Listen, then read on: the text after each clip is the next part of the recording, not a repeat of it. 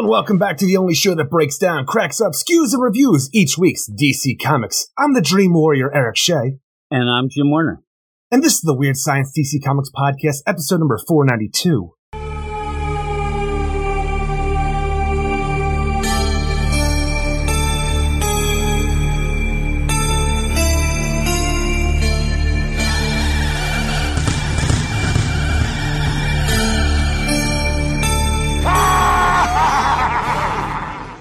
Summerween Night Terror Spooktacular.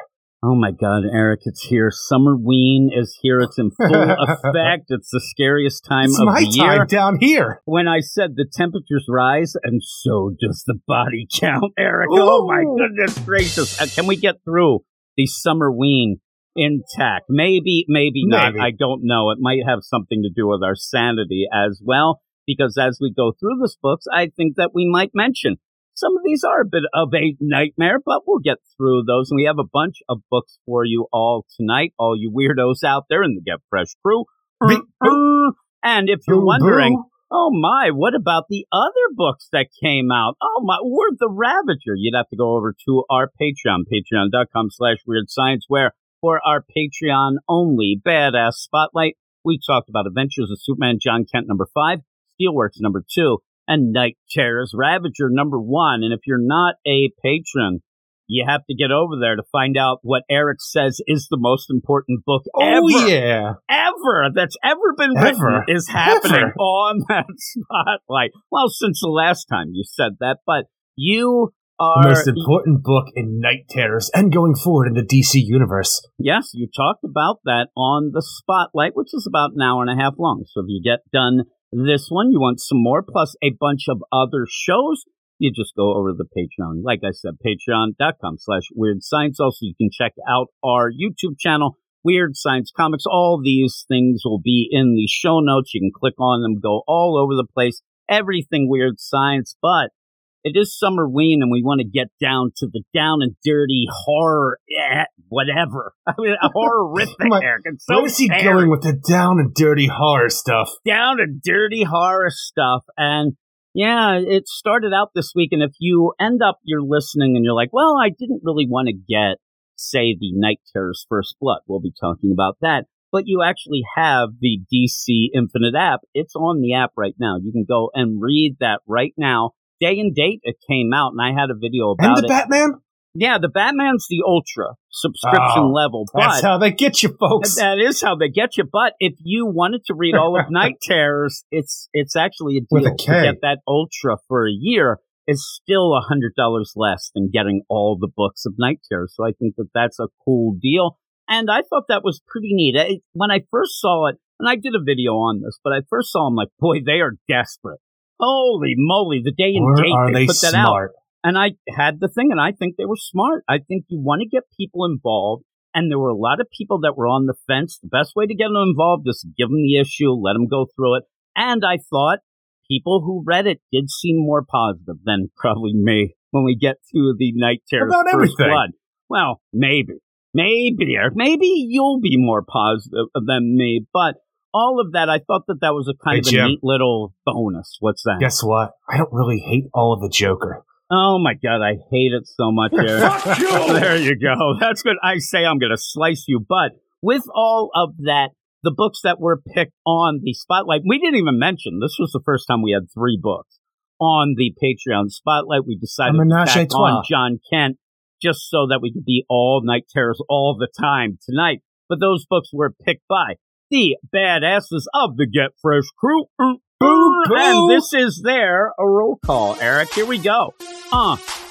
Hey there, baby. I'm here to say that there's Night Terrors going on every day. Is that a good one? I'm terrified. I think you like it. Stephen Bat Dad Mitchell. Trevor. Dad Nation, Eric K, Jeffrey Greek, Zach Walker, The Annihilator, Ted Probst, I Love Punchline, Stork, Michael S. Cam, Matt Razor, D-Man 3000, Niels T-Wort, David Fink, Stephen Baum, Jason Colby, Sue42 to you and me, Michael G, Ken Halleck, Comic Boom, Rafe, Alpha Kenny Body. What is this, a repeat? That's crazy. Moly. I updated that yesterday. Somebody said, did you update it? It's not updating here, Eric. Oh, so Patreon. I don't know. Well, Alpha Kenny Body was too busy getting sound effects, is what I think is what was going on. We also have Mark Jager, Bill Beer from the Bat Pod, Ruben, Carlos, Snow Wolf Marv, Matthew Rapier, Luke Hollywood, Simon, Luis, Manship, Andrew from Belfast, Swanee, Anthony G, Josh Million, Batman Beyond, Mark, Randy Murray up there in Buffalo, and doxing Double Aaron his ass in Minnesota. All-time greats, Reginald Drinkwater and Rob Lewis. Pour one out for our homies. But hey, it's Summerween. It's scary, Eric. It's scary how much you like these books. I'm telling you. You already got me upset about that Joker. I'm telling you, you say that, I swear to God, I will, and we'll do this live. It'll just be weird. Wouldn't we do it live? Maybe I'm saying I'm going to grab a remote mic, get in my car, and come over to your house and burn it down. That's what I'm going to do. I'm telling you right now. And then I don't know why I'm saying this because, it's pretty much evidence to my arson, but I don't care. Look, I'm not worried. You have no idea where I live. I know the building. The building's brick. What are you going to burn it with? A lighter? I'm going to burn it with my laser vision. I have no idea. I'll think of that when I get there. But with all that, we're going to start off, and all night terrors all the time. Here we go, getting to the first section of the books and bigger ones by Joshua Williamson.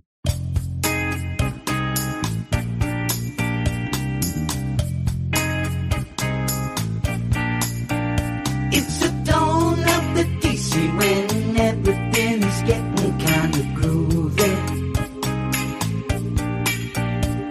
Real things reading comics while the casuals are fighting about the movies. Everything's a go, things finally feeling okay, but then it stops. The night terrors with a K. DC kind of crazy with a spooky summer story for you. They always keep you guessing, I never know what DC's really thinking. I'm not making up excuses, but maybe Mr. DC has been drinking. I get confused, I really try and understand, and then it stops. You have stolen my dreams. It starts all over again. DC kind of crazy with a spooky summer story for you.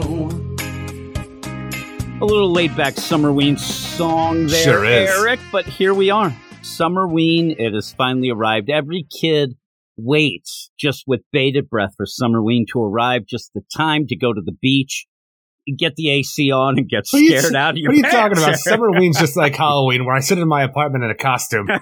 Except that it's really hot. It's really hot during the Summerween. But are these books hot, It's fine, because it's a barely clad leather daddy for my Summerween costume, so it's just a bunch of, leather straps and a mask. No, I was thinking, full-out leather gimp outfit. That'd be pretty hot even in the winter so months. hot. I mean, it would be really hot there. Hopefully that Jess comes in and opens up that zipper now and again. As long as somebody's not sitting there and doing that deal on your head. Oh, that is true. Both, or all three, maybe I'll say. I don't know how many zippers are on there. You 72. are... Well, okay.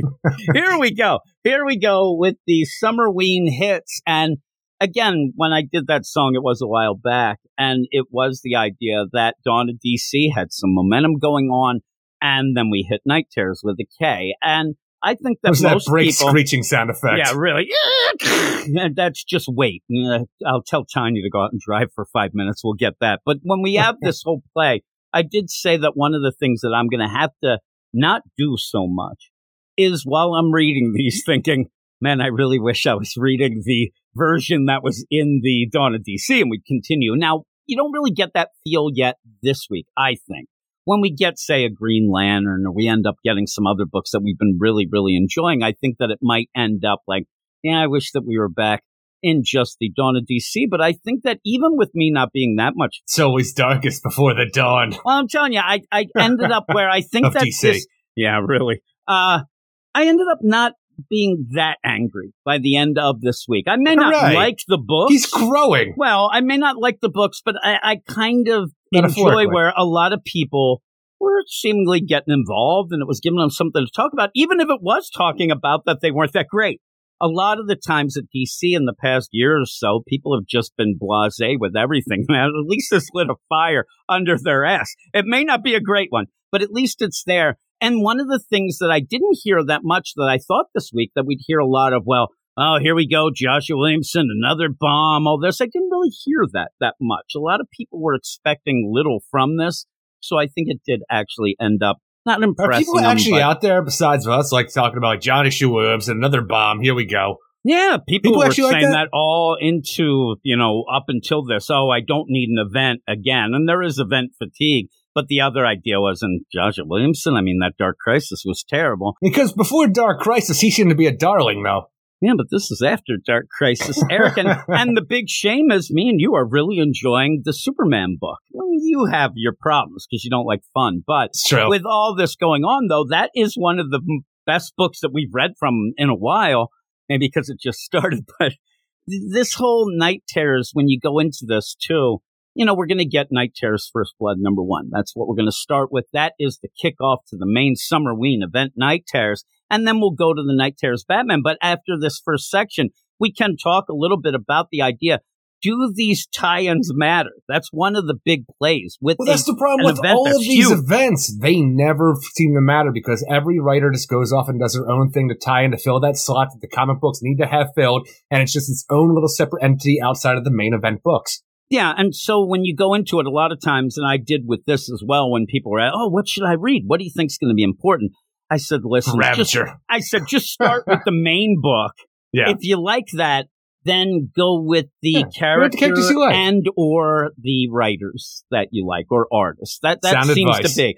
And it still is, because I'm telling you, I got a hold of 2 writers that are in this whole Night Terrors and said, hey, what did they tell you going into this? Just to see, because I read all these and these tie-ins. I'm like, these don't really feel that important to the overall story. So I asked 2 of the writers. They both said they got absolutely nothing. They were told nothing. They were just told, make some nightmare stuff. So take that with what you want. We've been hearing this from writers like ever since, was it Future's End, when that happened, before Future State, the idea that there's no idea about what it is. You don't just write a story, go out there. It doesn't matter if it makes sense or not. Yeah, and I think I can say, the name. It's not going to throw anybody under the bus. But Jimmy Palmiotti got a hold of us, and he heard us talking about, man, what does this have to do with anything? It was that GI combat nonsense. And he got a hold because we were like, GI Zombie.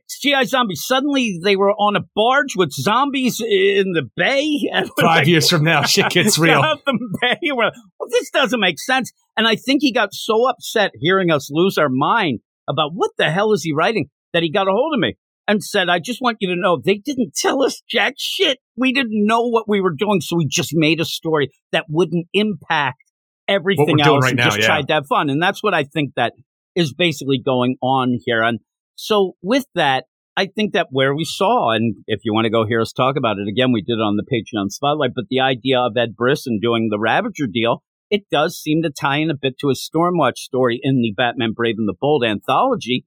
Fine. Ed Brisson. Go with it. I mean, that's what you kind of maybe want. And it's one of those things. I think that by the end of this all, you're just going to have tie-ins and just go with characters or creators that you like. That's what we said before. But you have to have the main book. No. I end up saying, I was yelling and screaming on something, video or something. And I'm like, hey, you're kids. I'm not going to do this. I'm not going to buy that. And I always have to stop. And I'm like, well, I kind of am, but I'm pretending that I can make a stand here because I still have to review all these things. Big man over here trying to make a stink. I know I am really a big man. I got all of my, phone books. I was on top yelling. Got 7 Apple freaking cards to stand like 20 of them. I still can't reach the top shelf. I'm like, get Eric. I need the corn. But you end up with all this. That's why we're here. That's why we're skewering and reviewing stuff. Because if, say, you don't want to end up getting the Poison Ivy, you can hear us lose our mind when we talk about it. So I think that's what we're here to do. You don't understand. Don't say anything about that Joker. I'll slice your ass. I'm telling you, I will kill you. Though you might be surprised what I think about it. I don't think I will. I don't think you will either. But we're going to start with the main book, and we'll talk about more of this as we go on and what we hope happens and what we think should have or whatever. But Night Terrors First Blood #1. Can't wait. Wake me up when September comes, when Summerween ends. That'll be the new song. Night Terrors First Blood #1. Written by Joshua Williamson, art by Howard Porter, Brad Anderson, and Troy Patiri. Now, when I went through this, I sat there, I'm reading it, I'm like, all right, the first thing that I start off with is, okay, nobody's going to know who Dr. Destiny is. And you start out with that. I thought that was it works, but I think you could have come out with more of a bang. But I also thought, boy, Eric's going to hate this art because you don't like Howard Porter's art that much. And it's full out Howard Porter art. And I like it. And that's what really got me by the end, where you told me you hated the art, hated it so much. You said it's a that weird you wanted situation, to kill it.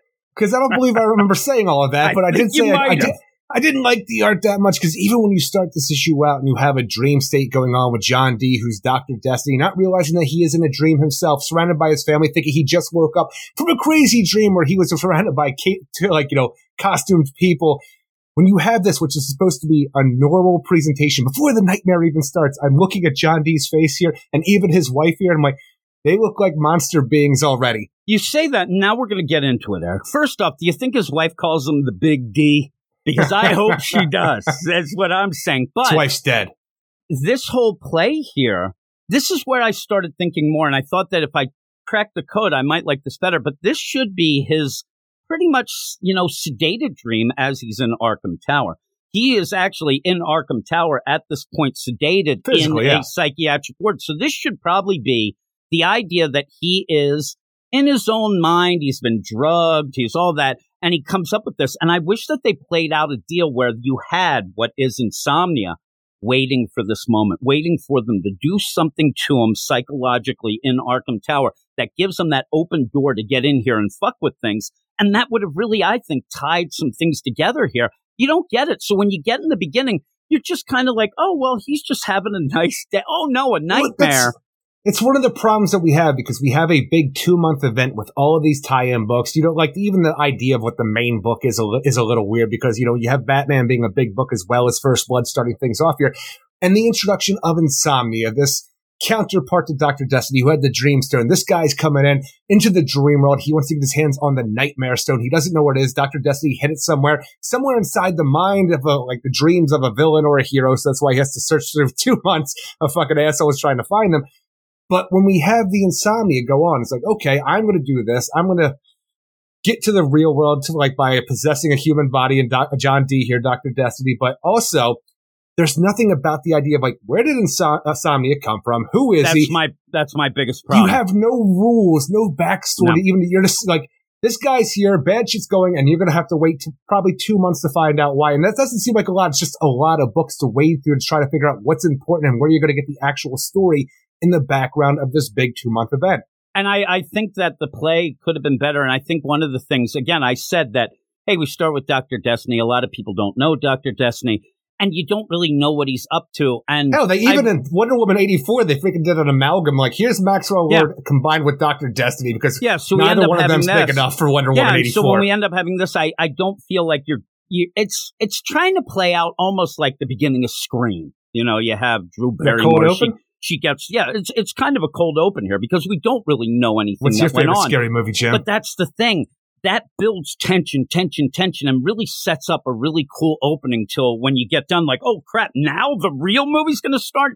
This didn't have that feel to me. And where I wanted to see, because again, when he's sitting there with his family and he's with his wife, oh, this is great. I'm not even thinking about these people in costumes and tights. It was all a dream. You want to play out an idea that this is part of his therapy, maybe, but it all just gets thrown at you. You really don't know that. And like I said, I wanted to see. Daddy. I wanted to see how this would play out. And then when he ends up seeing that it's a nightmare, freaking out, and then just seemingly walking to the Hall of Justice, goes in, sees, oh no, it's haunted, and then we get it's haunted.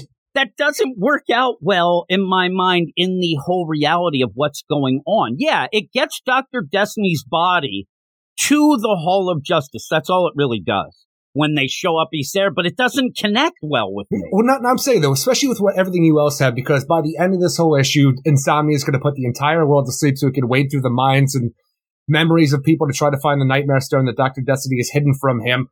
But when you have the idea, it's all right, I can get the Freddy Krueger rules. If you die in your dreams, you die in real life. But when you have an idea where Dr. Destiny was brought to the Hall of Justice in his dream, and then outside of that, there's an actual physical dream construct of him in the Hall of Justice while his physical body's also in Arkham Tower. You have the idea, like, how do you make this work, and why do we need an actual physical body in the real world, like, in the form of, John D, Dr. Destiny, but Insomnia, when everybody else is sleeping, the whole story's going to take place in the dreams. Is it just like, you need somebody for awake Damian Wayne to fight? There's going to be something that comes up a little later where it's mentioned, my night warriors, those Dream warriors things and whatever. Yeah. You end up where they're out there to try to grab the people that don't go. It doesn't make much sense. And the other thing that I kept thinking, okay, you end up having Dr. Destiny. He ends up, a nightmare. He ends up in the Hall of Justice. But really what should be happening is already you would have had Insomnia trying to get to the Nightmare Stone if you thought it was, but he doesn't. So why does this happen? Why are we even there? And when they end up where at one point, because we go off and then we're introduced to Deadman, and I know that this is kind of playing off those old, horror hosts and even the old horror comics where you'd have, hey, look at me, I'm Deadman. It really threw me off. It changed the tone and the breaking the fourth wall. I always end up thinking goofy stuff and whatnot. Well, I'm telling you, I don't even have a problem with Deadman letting everybody know who Boston Brand is, because like you and I talked about, I think maybe on the Patreon Spotlight or even off air, Deadman is not like a recognizable name character. So you want to have a little background for somebody who Dr. Destiny, right? Agreed. Seriously. Actually, maybe. I don't know. Like, I don't think, like, you walk on the street, you're not going to say, like, do you know who Dr. Destiny is? No. Do you know who Deadman is? No. That's the answer you're going to get. So a little bit of background for a character that might be a main player in your big story here.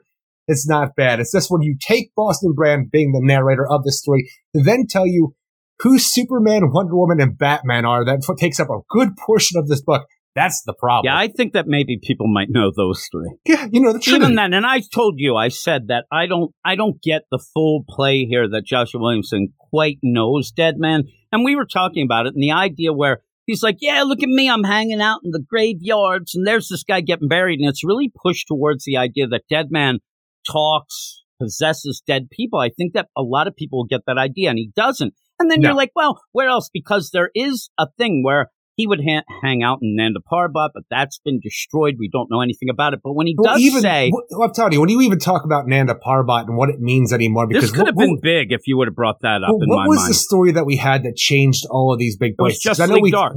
It was Justice League Dark. Oh yeah, because the Upside Down Man, where he destroyed hell and nothing ever came from it. It's just something that we said at one point. Nobody liked his sweatpants. This is what it was. Hanging upside down with his sweatpants. At that point in time, we had Nanda Parbat destroyed and became the Necropolis, and this big change. Like the idea that hell was destroyed, nothing ever came from it. So now we just have a Boston Brand with the idea that Ramakrishna is gone, has lied to him. Nanda Parbat is sanctuary. That's all been destroyed, but it's just been left open. Nobody has dealt with Nanda Parbat or anything. And it's just like, I guess maybe that's what it is. Maybe they dealt with it off paddle in between some books somewhere. It's just gone now. And Deadman hangs out in cemeteries because he's not in a Wonder Woman book screwing things up. And that's we're saving the day. And again, I'm just saying, and some people did talk to me like, okay. And I said, do you know Deadman? No. What do you get from this? They said, well, he can talk to dead people. No. He ends up possessing dead bodies. No. He can talk to other spirits. It's fine. Other deal with spirits, but not like this. And the idea of it where he says, I hang out in graveyards is very odd because he does things by possessing living people. So why would you you're hanging out somewhere where you're not going to get anywhere. It's just hanging. Well, that's the thing. I don't mind this because the idea of possessing people, it's always been a weird situation, especially nowadays about the idea of putting yourself into somebody else's body without consent. Like that's Deadman's whole shtick. So you don't want to do that. Shit, well, if Batman cares. And even we had the idea in the '52 where people lost their minds where Deadman was going to possess a random person to have sex with Dove. Well, when you throw sex into it, it's going to be problems. But still. But the idea anymore with Deadman, he can talk to other spirits, and this is where he can see a spirit that's lingering around before it goes to the light, because that's all he really has to do unless he's just floating around waiting for bad shit to happen to possess people. Yeah, it's weird. A lot of times when you look up his powers and how people go with it, none of them even have that. It's that he can sense some things and whatnot. But even so, he's just hanging in a graveyard to give you his background. But I don't need to know about a 100-year-old guy who died and had a lot of people gathered around. There's a lot of filler here, and I didn't really need that. And it's pushing towards the dead, not the supernatural nightmare realm that we're going to actually deal with. I thought it was it's not a deal breaker or anything. I just thought it was a bit of a misplay. But then to go, and I think that in this book, there are so many forced progressions.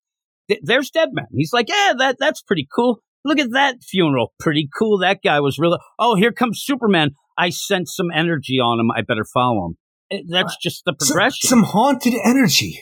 Yeah. And then he's like doing that. And I sense it on the Wonder Woman's too. And oh my God, we got a haunted Hall of Justice. What is going on here? I mean, you have to have a better way to get us into Dark Mansion, A Forbidden Love, the Hall of Justice? It's so odd here that that's the play. And yeah, and even when you see it, you see all these spirits outside swirling around. I'm like, what is going on here? I don't know. Now, there is a cool play where one lady comes out, and I actually thought that the Hall of Justice was completely decimated and just destroyed, but everybody's still filing in and out, and a girl comes up, hey, can I take your selfie? And Superman and Wonder Woman, oh, yeah, always. So they do that, but that's to pretty much send to Amanda Waller. That's interesting enough. And this whole having the wall in the background, especially with everything she's been doing before Night Terrors, is making her a bigger player for things to come, which I appreciate. Well, it is. And this whole story seems to be setting up, and I'm talking Night Terrors, is to set up more of Amanda Waller going forward. Just remember the idea that she's trying to collect characters and things like that all around. And that just kind of seems like is what's going to happen. Yeah, look at all these characters I have around my computer. Them all there. So I love the idea that as they're going into the Hall of Justice, you end up having Wonder Woman's like, hey, good to see you, Kal-El. So that you were messing around with the Lex Luthor. I thought maybe you were an imposter. And he's like, it's complicated. Then they go in, and then Superman says, we're far enough away from the clouds, you can skip the theatrics. The crowd, theatrics? Yeah. What theatrics is he talking about? Hanging out in the darkness. They took a selfie, and then Batman comes out. I'm like, it's so weird. Also, they all seemingly got the same alert, but yet they ask Batman, hey, did you call us? And then Batman, I want him to say, are you guys idiots? No, you got the same alert. It's because they broke into this, extra special vault here where we have all our things, which we've talked about before, should not be where it is even, right like, now. I'm telling you, when you have the Hall of Justice, it's such a weird idea because the Justice League is disbanded. They talk about the idea now. We keep it open for the tourists.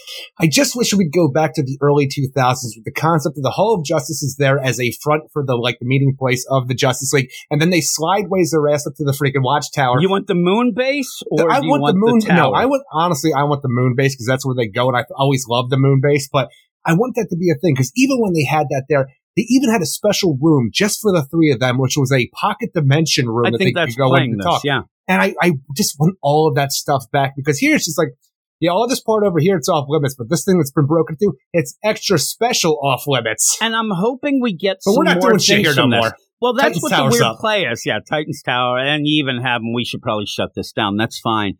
And when they go and say, okay, somebody broke into this room, only the three of us here are able to get in there. Oh my God, Deadman, like, basically gets a hard on here and says, oh my God, it's a locked room mystery. Batman cracked are we ever going to get back to this? Because I was excited about a locked room mystery. They never even mentioned the idea of who got in here and how. It's a locked room mystery. We're going, oh my God, that's John D. He must have broken out of Arkham Tower where he's supposed to be right now, came here and was murdered by somebody. Well, by the end of this, oh no, his ass is still in Arkham. This is a nightmare dream construct, and also Insomnia is the guy. We figured out the mystery. It's like we just got our hopes up a little bit too much for that locked room mystery. That actually gives me more of a deal, because I think that Batman would have this set up where even that wouldn't be able to break this whole thing in this construct. You say that. I don't know. Well, the thing is, you say that. I agree. Deadman should not even be able to get in here. No, he should have had a problem where he got stopped and then he had to do something. Also, then, while this is going on, you end up, and this is, again, this progression. They walk into the room, there's a dead body, and first off, the idea that who is to say that this body isn't the intruder, or who's to say anything like that, but they already kind of know everything, and then Batman says, John D., how did you know that? I know. All right, let's move on. Thank God, because I couldn't pick him in a lineup. I mean, look at this guy, and then, oh my God, what's going on? I think. And then Superman says, somebody's sending us a message. And then you get the phone ring, and it's Harley Quinn off in Arkham Tower. Hey there, Batsies. I'm like, what is going on? It's a little aside, and it's just weird for Harley Quinn to be in Arkham Tower on a freaking patient-like level, especially one for Dr. Destiny just to pick up meds for herself. But I like that she's getting supplies, which makes me think she's just stealing drugs, is what it... But again, what are you doing in Arkham Tower for supplies? With her mallet. But even that, it just goes against, I'm telling you, in full costume, being on a patient level like that. I want to keep wanting to say wing because I want to think it's the manor, but it's a tower, so a patient level. But it doesn't make sense for her to be there. And like we saw in Harley Quinn last week, I think it was, Batman was supposed to call her to come do this whole night terrors thing. So it's already got different here. And that's nitpickery, I guess. Hey, well, here's not nitpickery to me. Hey, Bats, baby. I was just stopping by Arkham for a few medical supplies. And we got a bit of a boo-boo here. We need to talk about John D. Does everybody just call Batman anytime anything happens? Because this is a patient at Arkham Tower. That has nothing to do with Batman. This is a patient who's having nightmares at Arkham Tower. There's nothing that you would think, I have to call Batman, or else people would be calling Batman every second of every day. Harley calls just because a guy is murmuring things in a nightmare. It just so happens that they think that he's dead right in front of them. It is so forced. There's no reason for this, and it's Harley calling Batman. Hey, no, we're looking at him right here. You don't understand, he's here. The idea of the forced nature is just that you don't have enough perspective on it. You don't know that Batman, sadly, is really upset that he freaking gave Harley his number because she's always there getting medical supplies. She's always just calling. Hey, Bats, baby, you won't believe this, but, Victor Freeze, he won't eat his pudding. That's what I'm getting at. That was the whole thing. Hey, Harley. I'm here at the Arkham Tower, and I don't know why they have Croc here, but he's here and he's crying. He's upset. Edward Nygma shit his pants back, baby. Oh my God! Hey, Bat Baby, Saz is in here, and he's pulling everybody's pants He's down. not cutting himself when he kills somebody. Gracious, what's happening here? I like the pudding. Yeah. Hey, they don't like the movie selection tonight. Oh no, call it the Bats, baby. All right, Harley. I just kept thinking, why is she calling about this one guy who's now freaking out? There's no reason. For who the character is, the idea of screaming in his sleep, having this weird attack that he's having, and for how dangerous the character is, going up against the entire Justice League at times, maybe this is the right call, even if it isn't so forced. From Harley. I mean, this is Arkham Tower. Also, maybe we'll go with the idea, too, where you would think that they have certain protocols in place to, kind of make sure their powers don't get one. All that stuff, but they just have them on a gurney running them through a hallway where Harley's there with her huge mallet because she's there to steal drugs. And she calls Batman. And he's like, oh, shit, we better get there. And then you have Superman and Wonder Woman. No, I'm going to go. Wonder Woman says, this sounds like magic stuff, so I'm going to go get Satana.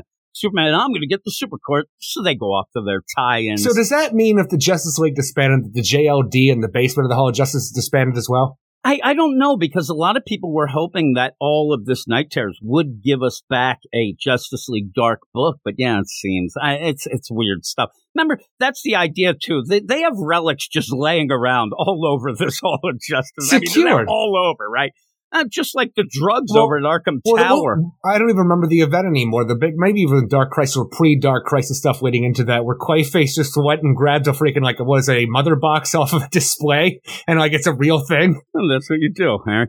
But yeah, so they're all freaking out, and then at this point, Deadman needs to talk to them. Deadman needs to talk to what's going on, and so he tries first to get into the dead body, what they think of John D. Even though that is a contract. Stop trying to possess dead bodies. Yeah, that's where you go. He can't do that anyway. Stop using Wonder Woman book rules. Yeah, and you end up where you even mentioned Wonder Woman earlier when he was talking about her. But the idea she was that he's dead when we hung out. I'm like, you hung out when she was alive though too, so it didn't make much sense. And that's one of the best things where you had the Clune Reds who were on the actual Wonder Woman book, and you have Joshua Williamson here bringing up Deadman, letting you know who he is for the most part. Maybe it's a new status quo for Boston Bread, and he's letting us in on it. But the one thing that he does here that the Clune Reds fucked up all over, because they did nothing but fuck up Boston Bread in that Wonder Woman book, but at least the Trinity can't see Boston. In that Wonder Woman book, everybody can see Boston. It's true, but I love this idea because, again, maybe it's page face or whatnot. Well, Boston tries to get into that dead body. You kind of get a rule later, well, he couldn't because it was a construct, but that's not the case either. He can't get in dead bodies. So he's like, I know that bats won't like this. It's funny, he doesn't try Superman or Wonder Woman, but he gets into Batman. And then immediately Superman goes, Deadman, is that you? What's going on? Usually, too, you have a purple aura around when you end up having the dead men inhabit a body, and this is red, but that's fine.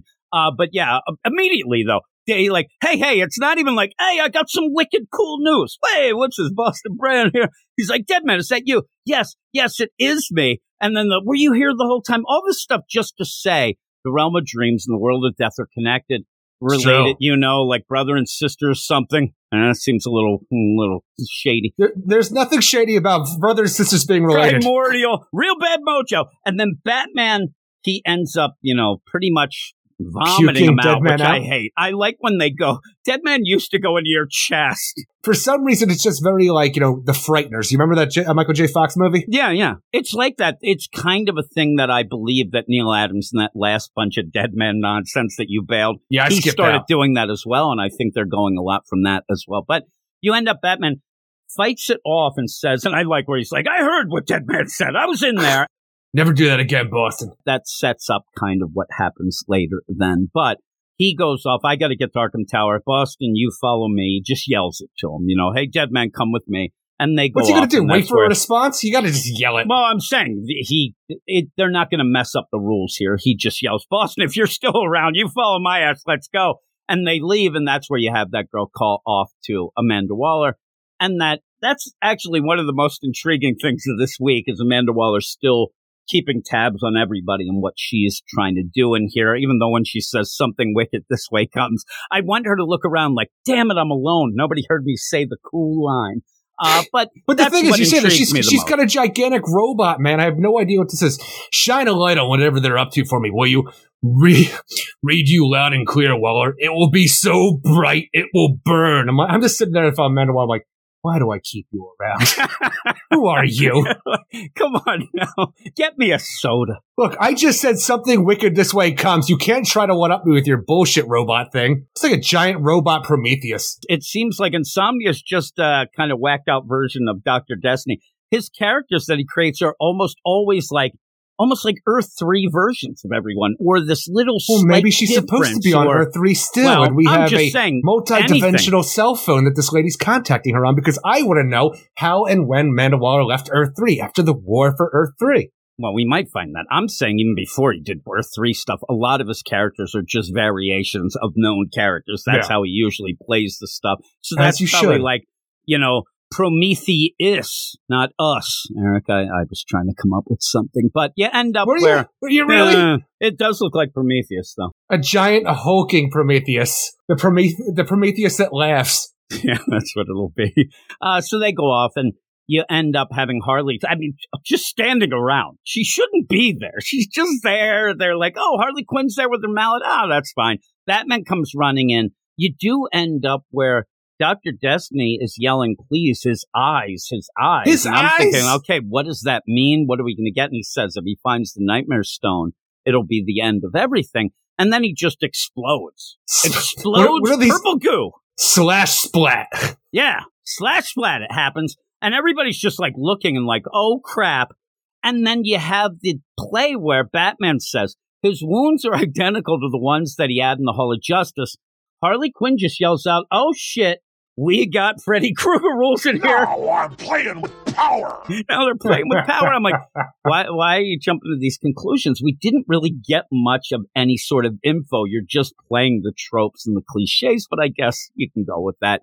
But yeah, oh my God, if we end up dying in our dreams, we're going to die in real life. Oh my God, let's go. And then Batman's trying to figure out what is the Nightmare Stone. Now, this is the big deal here where you have what is Insomnia talking out of the body, the dead body of John D. And he's like, that, he hid the Nightmare Stone long ago in the dreams of his enemies. And they're trying to figure it out. I like where Batman's like, Boston? It's not me, Bats. It's not me, but Batman can't hear him, so who knows? Yeah. So he says, maybe we can team up to find it after I kill a few Robins. You can, all that stuff going on. But this is where he jumps up. And, you have, this is horrific. I mean, this looks like a horror movie here. It's so crazy to me, though, because, like I said, we had known nothing about this Insomnia character besides he's going to make the entire world sleep to find the Nightmare Stone that's hidden in somebody's dreams.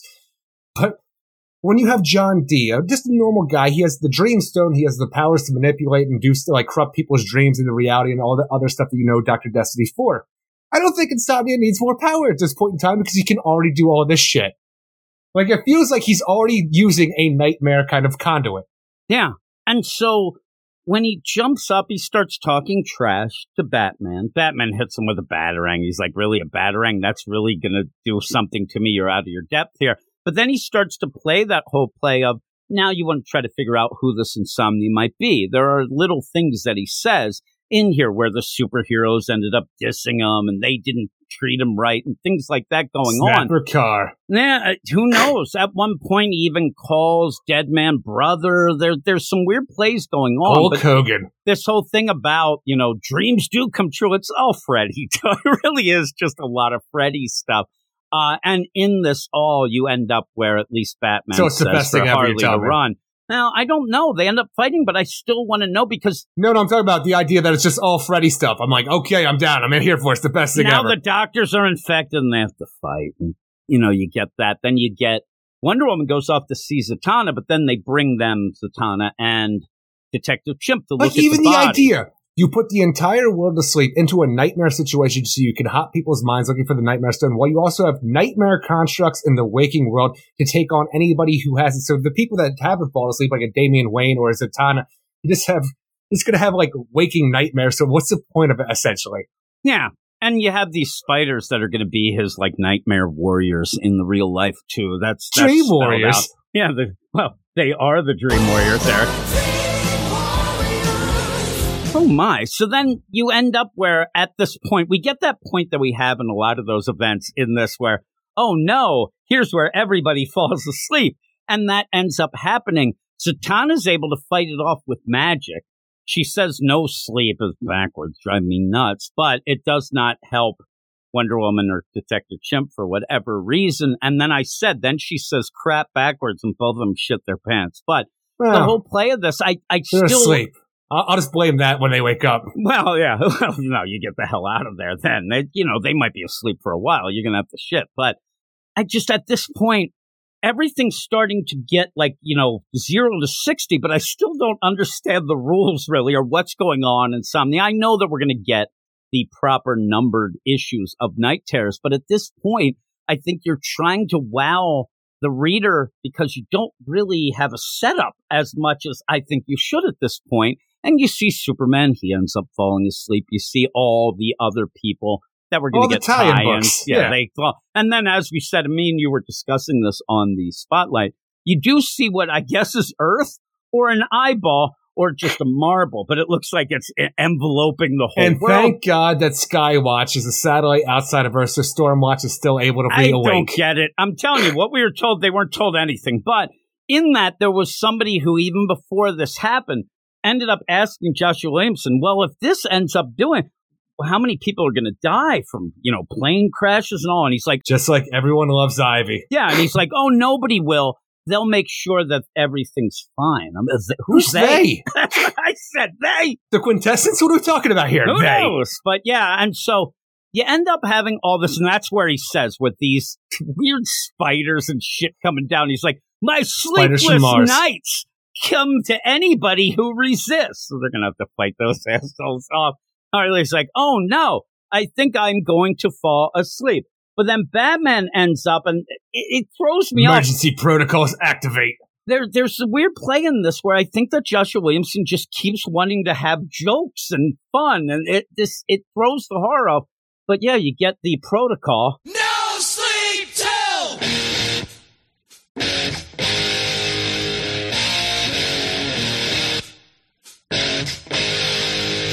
Gotham. Can you tell how excited I was, Eric? There you go. You get no sleep till Gotham protocols. Seems like too long of a protocol when real shit is happening, but he ends up where it pumps him full of adrenaline. Now we got a crank situation on our hands, but it's not enough. He's trying to do this. He's getting fought. I like the art through the most part of this book. This page gets wonky with Batman transforming all this. He gets knocked into the nightmare realm where he's goth kid Bruce Wayne, even though he looks a little older here than what we get in the tie-in. But what you get for the tie-in and everything like that is that Bruce Wayne, when he was a young boy and witnessed his parents murdered in front of him, he wanted to look his best for the night out to see Zorro, and you wear you wear eyeliner, Jim, and then you're crying to your parents, and your eyeliner runs down your face, or that you're a Juggalo or the Crow. I thought he was a Juggalo, is what I thought, is what was going on. He's Eric Draven. So Bruce now has been, even though he hit the No Sleep Till Gotham, that didn't work. He's in the nightmare realm. Yeah, well, that sent it out to Damien, so he knew shit was going on. The reason why Damien doesn't go is all that shit that he read. We'll get to that in the time. Yeah. But, yeah, he ends up, Batman gets knocked out. The No Sleep Till Gotham, I guess that ain't what happened. It's Boston's time. The problem was they were already in Gotham. That's why he fell asleep, Eric. You have to do that outside of Gotham. They're in Washington, D.C. They're in the Arkham Tower at this point. Oh, you're right. For some reason, I thought we were still in the Hall of Justice because of the two John D. But you're right. You can go with that. He says it'll take him 15 minutes, so that's pretty quick. But yeah, they're ended up done.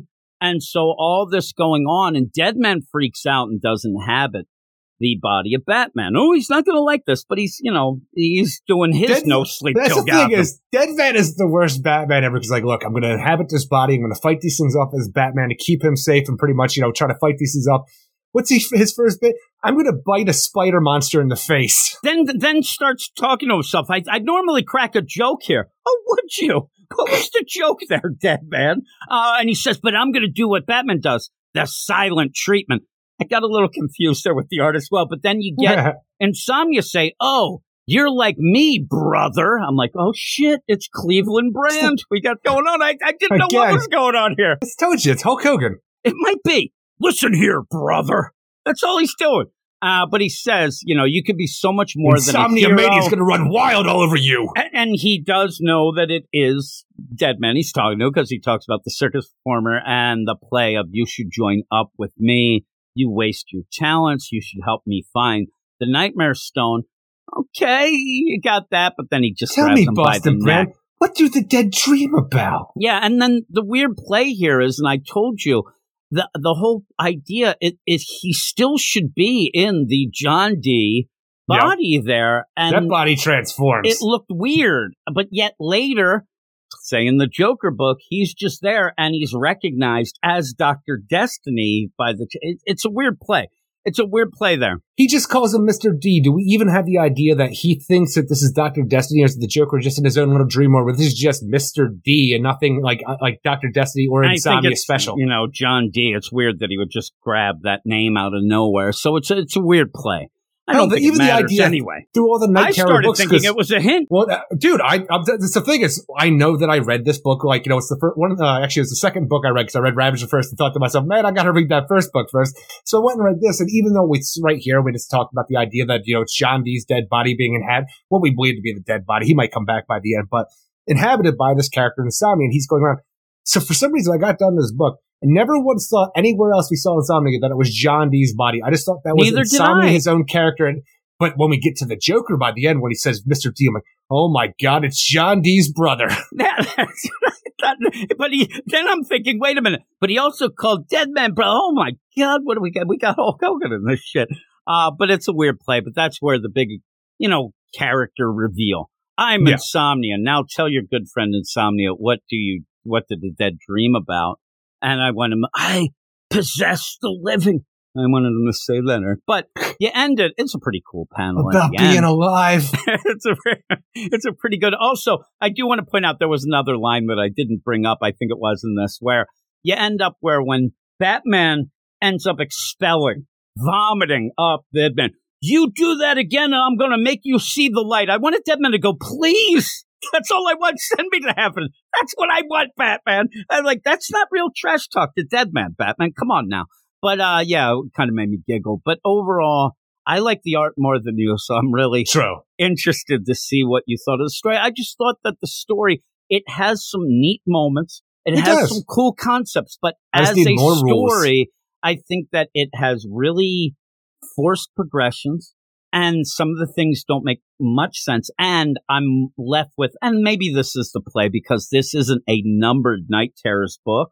But at this moment, I feel like I'm more confused than I was when I started this. And that is not what I need to think after the first big event book. But what would you give it? Ultimately, I'm not a huge fan of the art, but I'm like, okay, look, I'm here for the ride. It's like First Blood. We got the story established. I think we took too much time to get the story established by letting us know who fucking, Boston Brand is, Superman, Batman, and Wonder Woman.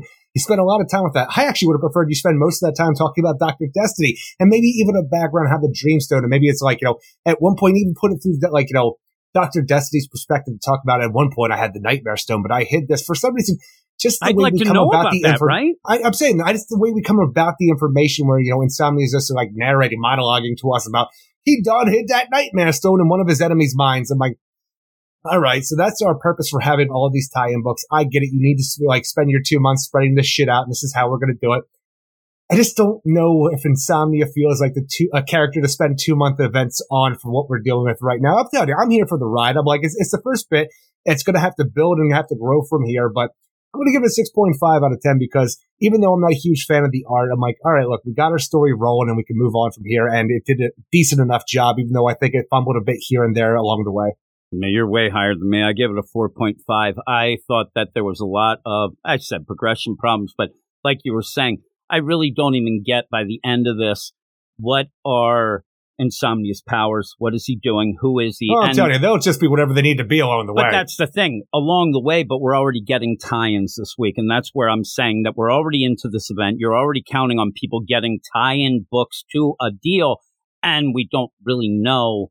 I mean, I couldn't even sit there and tell you anything really about Insomnia, and like you said, one of the biggest interesting things of this is the idea of what this Nightmare Stone is, and why would Dr. Destiny have it? Where did he hide?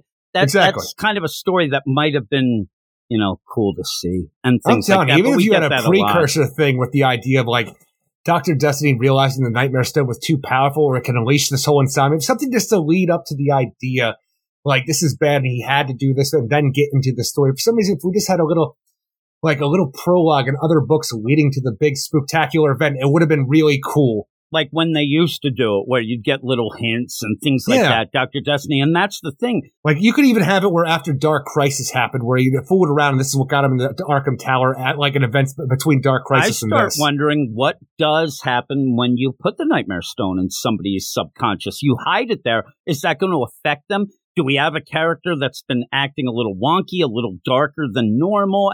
And that would have been kind of a cool play. And I couldn't think of any. I'm telling you, it's the weird part is because you say that, and all I could think about is that weird, mystery that we had at the one point for who are the infected that the Batman who left has created for his, whatever he called it, the six or whatever. Remember that one point in the button where you ended up having Flash and Batman they're acting differently. Starting and saying, people aren't acting right. We got to keep tabs, and we're going to... We thought it was a New 52 thing. Yeah, but separately, we're going to... And that kind of dissolved and whatnot with the demise and the delays of the Doomsday Clock. But still, I would have loved to have had something. And the funny thing is, when I started thinking, this is just stupid because it makes no sense, but I'm like, the Nightmare Stone, okay, can we blame that Heroes in Crisis for that as well? Like, everything bad that happens, I just want to say, oh, that's what happened there. But I will mention Heroes in Crisis in just a second, though, as we go to the next book, because the next book is Night Terror's Batman #1, written by Joshua Williamson, art by Gillian March, Tomei Moret, and Troy Patiri, with the backup.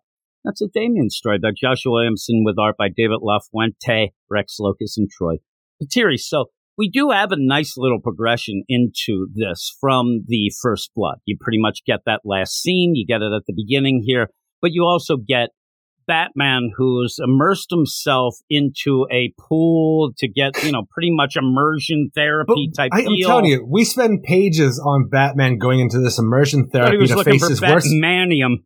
The freaking face his worst fears and his nightmare subconscious kind of situation so he can overcome it, because his enemies are always going to try to use his fears against him, as we've seen with a Poison Ivy, Joker, and Scarecrow along those lines. All right, Alfred, pull me out in 24 hours. He sees a few things and Alfred pulls him up. I said 24 hours. That was 24 hours, sir. Man, my shit is really fucked up in my brain, but you know what? I believe this will come in handy someday. I'm like, yeah. What did you do? He keeps going into this tank and he keeps reliving his parents getting shot. That doesn't work, Batman. This is why when you end up... The thing is, does he keep doing that or he just do it the one time? Okay, problem solved. Even so, this is the idea. This is the shit that caused problems in Heroes in Crisis. This doesn't work. A kid who sees his parents being shot is not going to get over that witnessing that over and over. Batman, you got more problems in your head from that than just seeing it over and over. This is more trying to desensitize yourself to it, which obviously you can't. This is bullshit. This is I'm telling you, what we bullshit. had with Zura and R feels like that should have been something that would combat against something like, insomnia invading your dreams and trying to use your fears against you because it's affecting your mind. At the bit. I'll talk to you about that in a bit. But again, when I see this, with my degrees, it's about 102 degrees here. But you end up where we had that in the Heroes in Crisis where, oh my God, I'm going to relive getting shot a million times. Oh my God, Lagoon Boy, please. But the idea of all this, that doesn't get you over that. If you end up having trauma for the most part, obviously reliving that trauma. Work. Well, again, I hate to get dark, but if you end up having, somebody get abused, seeing that over and over again does not get you over that. You have to go and get real immersion work. Therapy. Yeah, no, it never works. Batman needs to, and Alfred should be right there and like, well, sir, I think there might be better ways to do this. And of course, they'll call Leslie Tompkins, who's always on call. But yeah, this is just she's not that kind of doctor. This is just a setup. Get Harley Quinn. You end up getting the setup just so he can say, and is it that forced with, I think this will work out someday, or nightmare. But you have all Night that. Terror. I got the idea that he was going to go in that tank for 24 hours, and he was going to be able to work out every problem he's ever had. And he's like, oh shit, I only got done that. I only got the alley done. Oh my. And the worst is that we see this. And it is the alley. I got 99 problems and all my parents being shot. Damn right. So you end up where we see the pearls. We see the Zorro. This is how they usually will play it nowadays because we've seen this so many times. So you'll get little pictures there and here. He gets out only to just jump back into it as this issue goes on. And that's where I sat and read this issue like, really, we're doing this again? Like, we just did this in the tank. Now we're here. Oh, no, the Pearls are attacking Goth Bruce.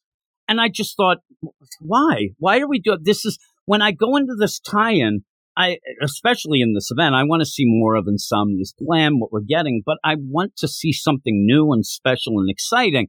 Because even when you have the idea where it was like, years and years ago when Batman put himself in the submersion tank to try to face his fears and try to come up with a way to overcome all of this so his enemies can never use it against him, I wanted that to be something he did years ago to try to get over his parents' death. So to the point where, because we see it all the time, because you're going to have Crime Alley, you're going to have Joe Chill, you're going to have Pearls dropping, you're going to have all of the freaking normal over-the-top shit that you always have with Batman that just drives you nuts because you can never get past it. By the time we have Insomnia attack him now and we're actually in the dream world, I wish it was something new. Maybe the idea of Damian Wayne becoming evil. Maybe the idea of Damian Wayne dying on his watch while he's Robin. The idea that he couldn't be a father, the point where his father was killed and he couldn't protect his son. And it's just I would even go with new. Even Alfred would be somewhat new. We don't see it a lot, but you end up where. Yeah, I'm telling you, that's still pretty new. The idea of losing Alfred on top of everything else that he's lost, this relevant stuff. And it says long ago. Yeah. Long time ago. And I'm sitting there, I'm like, bitch, we've seen so many times that they continuously attack you with this, and it always works. It always gets to this. It didn't work, Bruce. But when you get to this whole play, I really thought that the play, because him doing this, when you get to the night, I thought that Insomnia, he did his homework, right? He did his little nightmare homework. Or, as everybody listening, we know what Bruce Wayne's big nightmares are. We get him here. Yeah. That he went a different way. He went a little bit like, oh, you think that I'm going to go here? It's almost set up to be that. The idea where Insomnia thinks, okay, normally they go after this. I'm going to go special. I'm going to do this and really wow us with something. Oh, my God, I didn't think that. Now, he tries to do it at one point, but in the graveyard, when you see the rest of his family that are currently alive, dying. That's I know. It's stuff. still, at least it's just not his fucking parents dying. Is all I'm saying at this point. Because you're already past that. And I do enjoy Insomnia dressed as a classic Robin, all disheveled the way he is, because it's just weird. I thought that was a new character, the Robin who annoys the shit out of me, is what I call him. But no, that was the what was that? Was the Robin King? I know what it was. Yeah, the Robin King. When you go and you have the pearls, they're rolling. Oh, no, it's Indiana Jones. He's running, right? Then he's in the Monarch Theater. And then all I kept thinking, well, we just had this in the Joker War. Remember, he was getting the Monarch Theater already? I'm like, he seen this? Everything. My villains do this all the time, Insomnia. You ain't shit right now. Look, I don't know if you've known this, Insomnia Man, Mr. Nightmare Man out there, but I put myself in a tank, and I overcame these fears. So you ain't shit. Oh, yeah? Well, how about this, Owen? That's kind of iffy. I still don't like it, but you know what? I can overcome this. Well, how about this? No, I don't. Not this. To the point where I am bored as shit until young little goth kid Bruce Wayne vomits up a gigantic bat to the point where his throat is swelled out, like this thing coming out of his throat and mouth. Vomits up a giant bat with a freaking, a pistol, like the front of a pistol for a head. I'm like, all right, that's kind of cool and nightmare shit. I can get behind that where it's just shooting at him now. So you have all these different things, even to the point where you have Selena say hey, maybe if you tell him where the nightmare stone is, we can do this. To a little kid, right? Like a little kid. Honestly, I didn't think about it like that. When he vomited up that bat with the gun, and the explanation you didn't need, but it just reminded me of things I've seen in Chainsaw Man. If you read manga and stuff like that, don't. So I was kind of a little lessened by that. So when you have a man with a chainsaw face, so you can't have a bat with a pistol head? Well, no, you've had things that were pretty much like a bat with a pistol face and stuff. So it's horrific though. But he ends up spitting it up. It's awful. But when Selena's like, hey, little boy, maybe we could try this again. I'm like, this thing's getting real sexy in here. But in this whole play, you just keep doing this. And what I was going to say to you earlier, where we'll talk about the idea of Zor-En-Arr, I think that Joshua Williamson is trying to make this little side note, this little asterisk, so that when you say, well, why isn't Zor-En-Arr, that whole protocol going? He keeps saying it over and over. These are your nightmares. I'm not doing this. These are your nightmares. I'm not doing it. So I think that he's trying to play the idea that... Stop hitting yourself. Stop hitting yourself. That in Bruce's head, this would not trigger a Zor-En-Arr or anything like that because of the fact that they're his own nightmares. And, I think that maybe. Look. I can go with it, and I can even go with the fact, because I've been trying to make a turn around how it works out, where Chip Zdarsky's Batman, story is over, where he expels Zor-En-Arr in whatever fashion that story's going to end in after this is all said and done. But what about Barbados? Where's he? Eric, he's in there, too. And this takes place after Ram V's bullshit when Detective Comics. But let's say this. I can make it all work. Your whole thing is his own mind, so it's not an attack against him. I can go with that. It's even better than mine, in my opinion. But when this gun-headed bat shoots Bruce, he's like, I actually felt that. Thank you, Insomnia, because it has freed me. I now know what I must do. I must go deeper into my own nightmare, into my own mind, to regain control of my body from Deadman. And Batman himself, little goth kid Bruce Wayne, turns into a gigantic bat demon. I'm like, all right, you lost me again. I don't know what you're doing.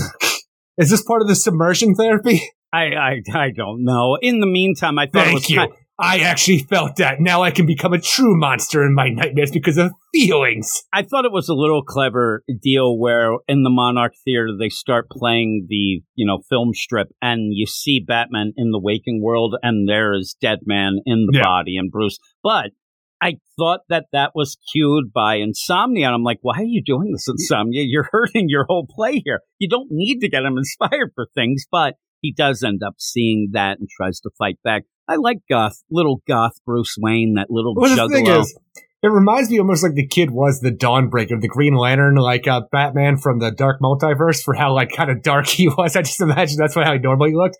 But when you have Batman turn into the Bat Demon, thank you, Insomnia. I just have to go deeper into my own mind to face my fears. It sounds like, bitch, I told you, I am not the Scarecrow. I am not doing this. This is you. And all Batman does is run the Castle Grayskull or Bat Skull. It goes into its mouth, and then it glows, and all of a sudden he's in the body of Joe Chill. I'm like, look, I understand what you're doing. You're doing Inception stuff where you're going deeper into your own dream bullshit like that. But what is this progression if you're a giant bat monster that runs up a stairwell to Castle Bat Skull and all of a sudden light shines out and now you're in the body of Joe Chill? I'm like, that progression, I know you're trying to do something it's a dream state, subconscious, whatever. Mm-hmm. You don't need to do that. Just say you're going to do it and fucking go there.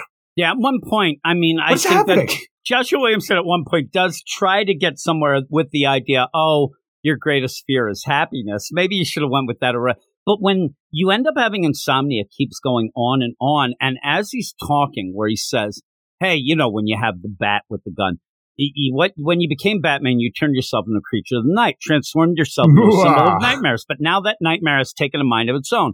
All right, that's like Dark Multiverse. Then he says, how's it feel to have your own darkness turn it up? That's like the Dark Multiverse. Everything in here. There's about 3 times that he says, You're Batman. You've thought of all these things. You ended up thinking of your worst nightmares. Now they're coming to life. I'm like, that's just Dark Multiverse. A lot of this feels like, then you get the Robin who annoys the shit out of me. It really feels like a Dark Multiverse character. And I think that Joshua Williamson really should try not to make this seem like a lot of other things. And like you said, unfortunately for the story, the idea that we're dealing in the Chip Zdarsky book with Zoran R, we have the Barbados shit going, it's all swirling together, and it makes you think more of the things.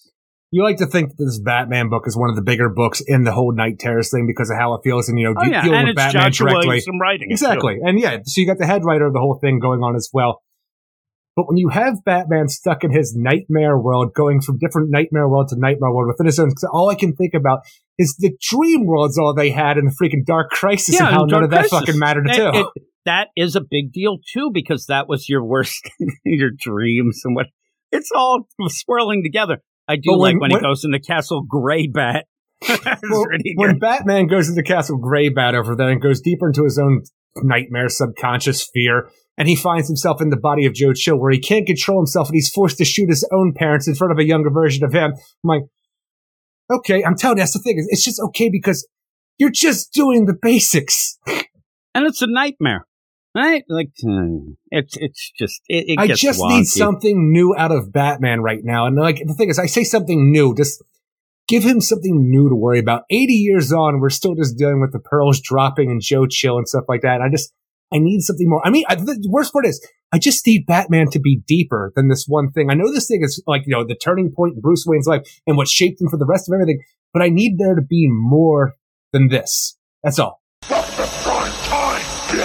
You almost get the point where all of a sudden the pearls and everything's there, and you want Batman to say, listen, I got over this shit. Fuck Tom you. King tried to do that a little back in the day with the whole play of I Am Batman when his mom in heaven or whatever. Oh, yeah. And the delusional I don't deal, do this for you anymore, mommy. I do it for everybody else, but it just all goes back to a kid in the alley, pearls. We get it, but when you see it again like this, you need something more. And like you said, I think that the big books, if somebody really said, I want to know what to buy, what do you think are the crucial books?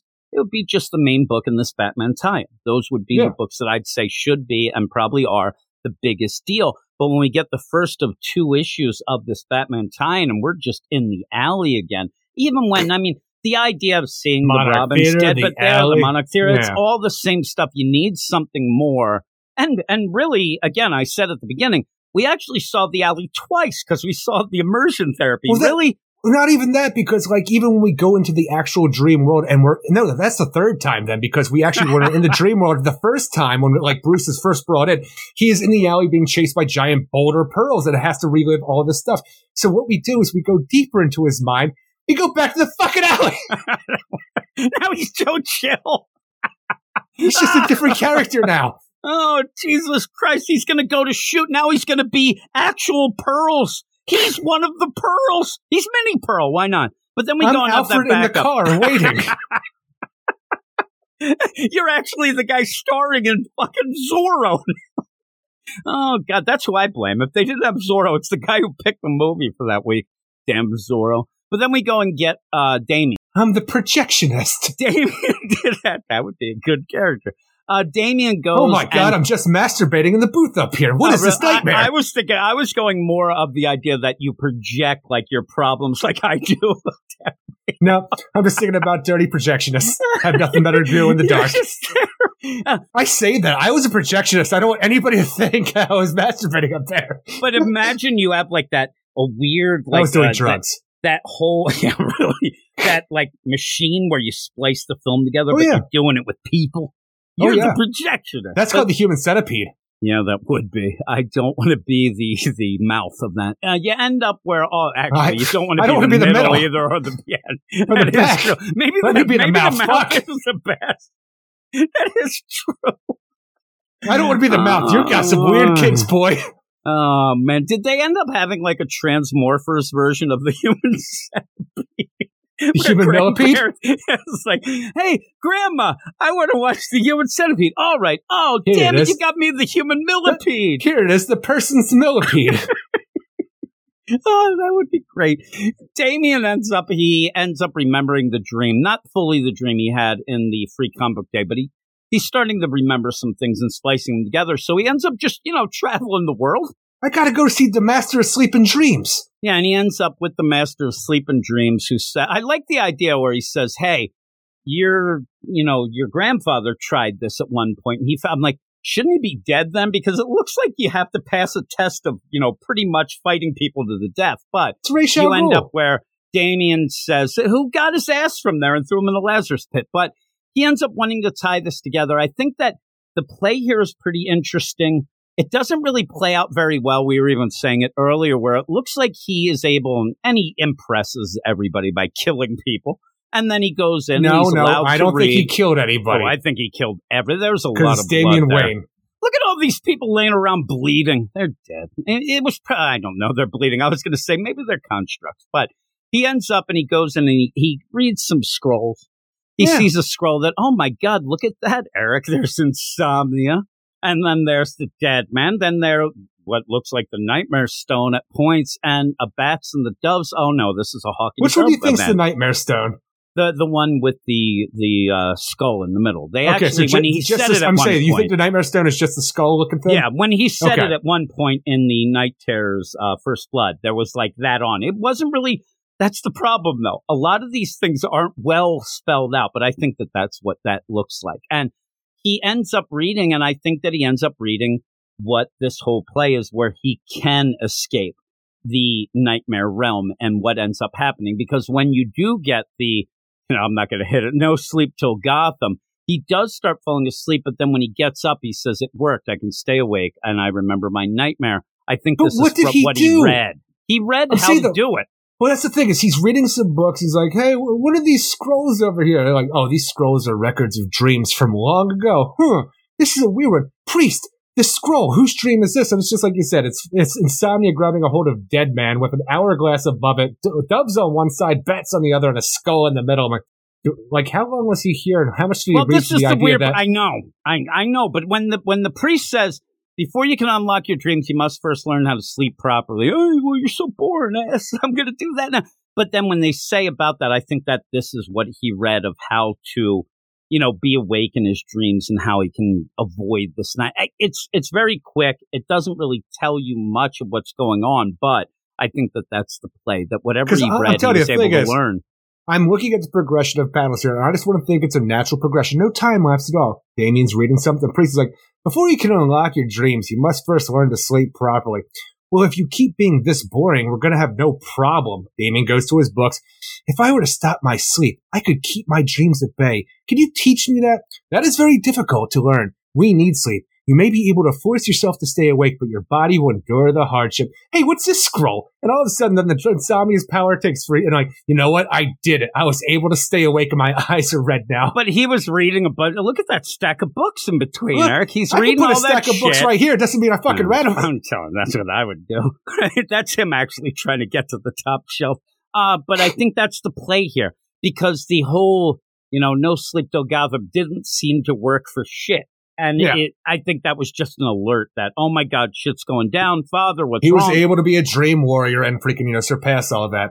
Now, I should have got this Freddy Krueger thing where out of nowhere, it was just like one of those terrible exposition things in the Nightmare on Elm Street. And it's long and boring. It's like, talks about the idea, like, some say that these dream demons keep the gateway and keep all this stuff. I should do this. And if you learn to know that you're in a dream, you can fight back. And so, I'm telling you, it's over the top, stupid bullshit that comes out of nowhere. He's a dream warrior now, though. I don't know. He says he stays awake, so he seems to be in the regular deal. He's a regular warrior. And what he's going to do, and this is the crazy deal, he's like, I must find my father, and then insomnia will pay. Well, when he goes and finds Father is going to be inhabited by dead man, and I think that Damien's going to Yo, it's that. my boy!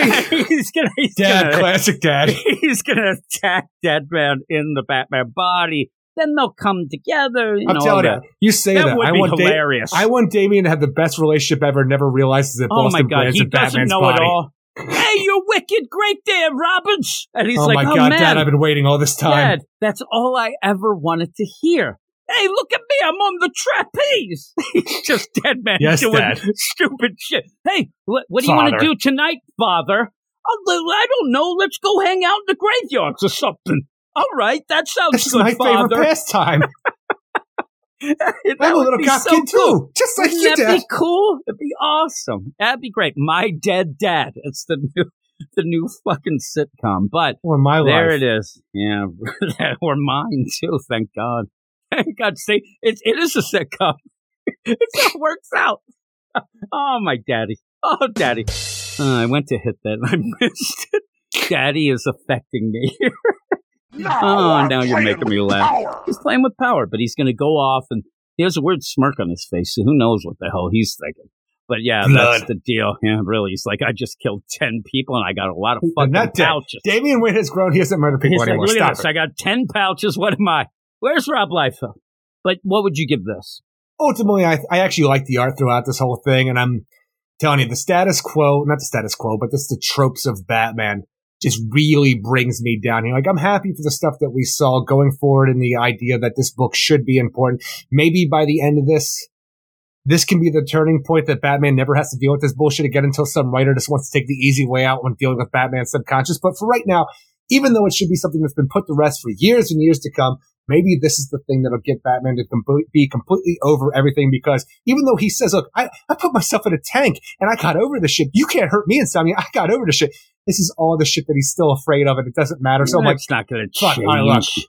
Look, I was at a 6. I'm going down to a 5.8 because it's just making me angry trying to describe it. And we're in the alley 3 goddamn times. I'm a 6. I'm a 5.8. I don't mind the art in this, and the Damian Wayne stuff is very fast just to try to give you a reason why Damian's awake, whether it makes sense or not. Look, he read some books. He's fine. He had a scroll. It had insomnia. How could a scroll, an ancient scroll, Eric, had insomnia on it? Guys, I'm the master of sleep. John D. I'm the master of sleep and dreams. I have scrolls from a long time ago that depict dreams. Oh, you're that guy that nobody gives a shit about. Just, hey, tell me about your dream. Shut up. Fucking this. I don't know what that means. Here's a random scroll that I happen to find in a fucking temple full of thousands. For some maybe reason, you're thousands. saying that.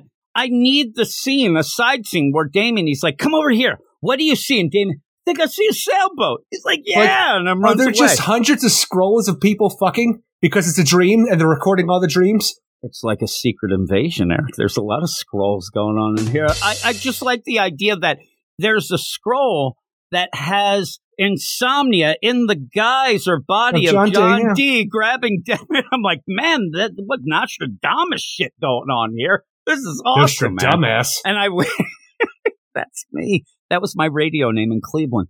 Yeah. I also want to, at the end where Damien's leaving just for a hoot, he lights all these things on fire and runs out and laughs. Every time, usually when we see, my repertoire. Usually when we see shit like this, it always catches on fire, so just do it. Just get it done. I just imagine one of those assholes who can't beat up a kid fucking fell asleep, knocked over a candelabra, and everything went up. They're DreamWorks. I love the idea, too. These assholes, they've been training all this time. Damien took 3 days. He runs out. They're all sleeping. Seriously. Asleep.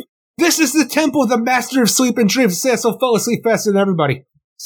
There are teachers, Eric, and there are doers. Damien's a doer, right? That's what happens. And so by the end, teach. One of my other problems that I have is I did like this thinking, all right, this actually progresses something. Damien's off to kick ass, take names. Oh, Night Terrors 3.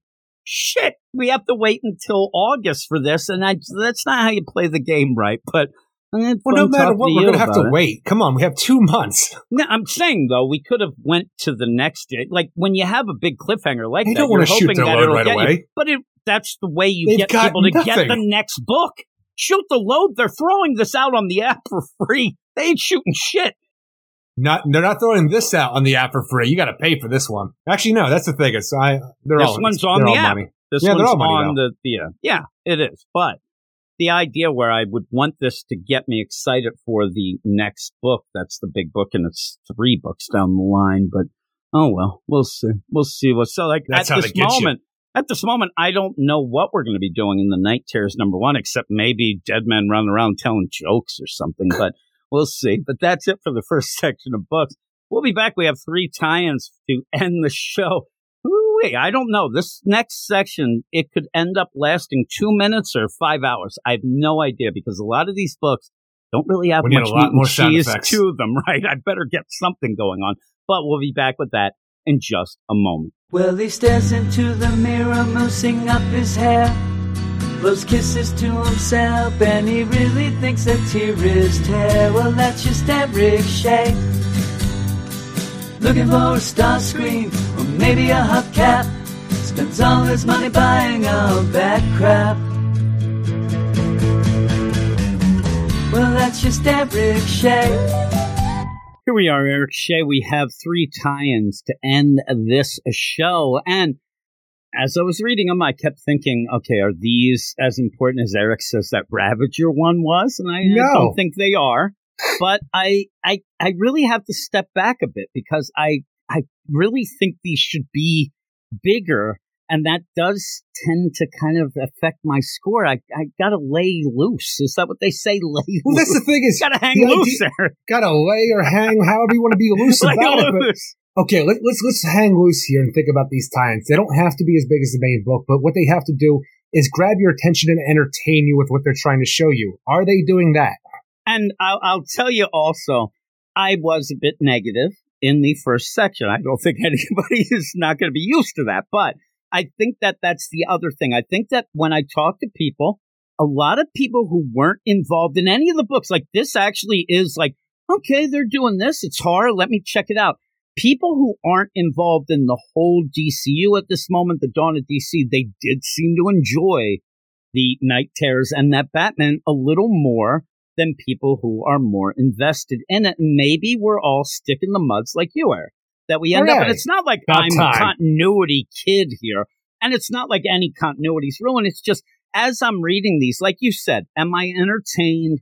Did I have a good time? I think that I'm going to have to go with that for the rest of this event because I don't think that it's going to ever do what I really was hoping it would do, which is, show me why it ended up having to stop the Dawn of DC because we were really enjoying those books. But I'll try that. But you're right, with these books here, these tie-ins, really all they have to do, especially the first one. We're going to start with Black Adam, and you'll give us the credits in a second, but there isn't even a Black Adam book out anymore. Yeah, the Christopher Priest one, this seems to kind of avoid that anyway. So when you get the idea, like an Eric Shea who loves Black Adam, oh my God, I get a Black Adam book here? All right. But it has to engage you, right? It has to end up doing at least something on the base level. But what did it really do in that one moment? Like, it harkened back to something that you enjoyed fucking 20 years ago, 15 years ago, whatever it was now. I can hate years. And then I read it, and people like Rocky. Rocky ends up reading it, and he read that Christopher Priest stuff, and he was really into that, and this kind of pushes that aside, so he was a little upset. And then I think that even when we're going through this, I keep wondering, are we going to find out anything about the powers being wonky? And we're not. This is just this set alone deal.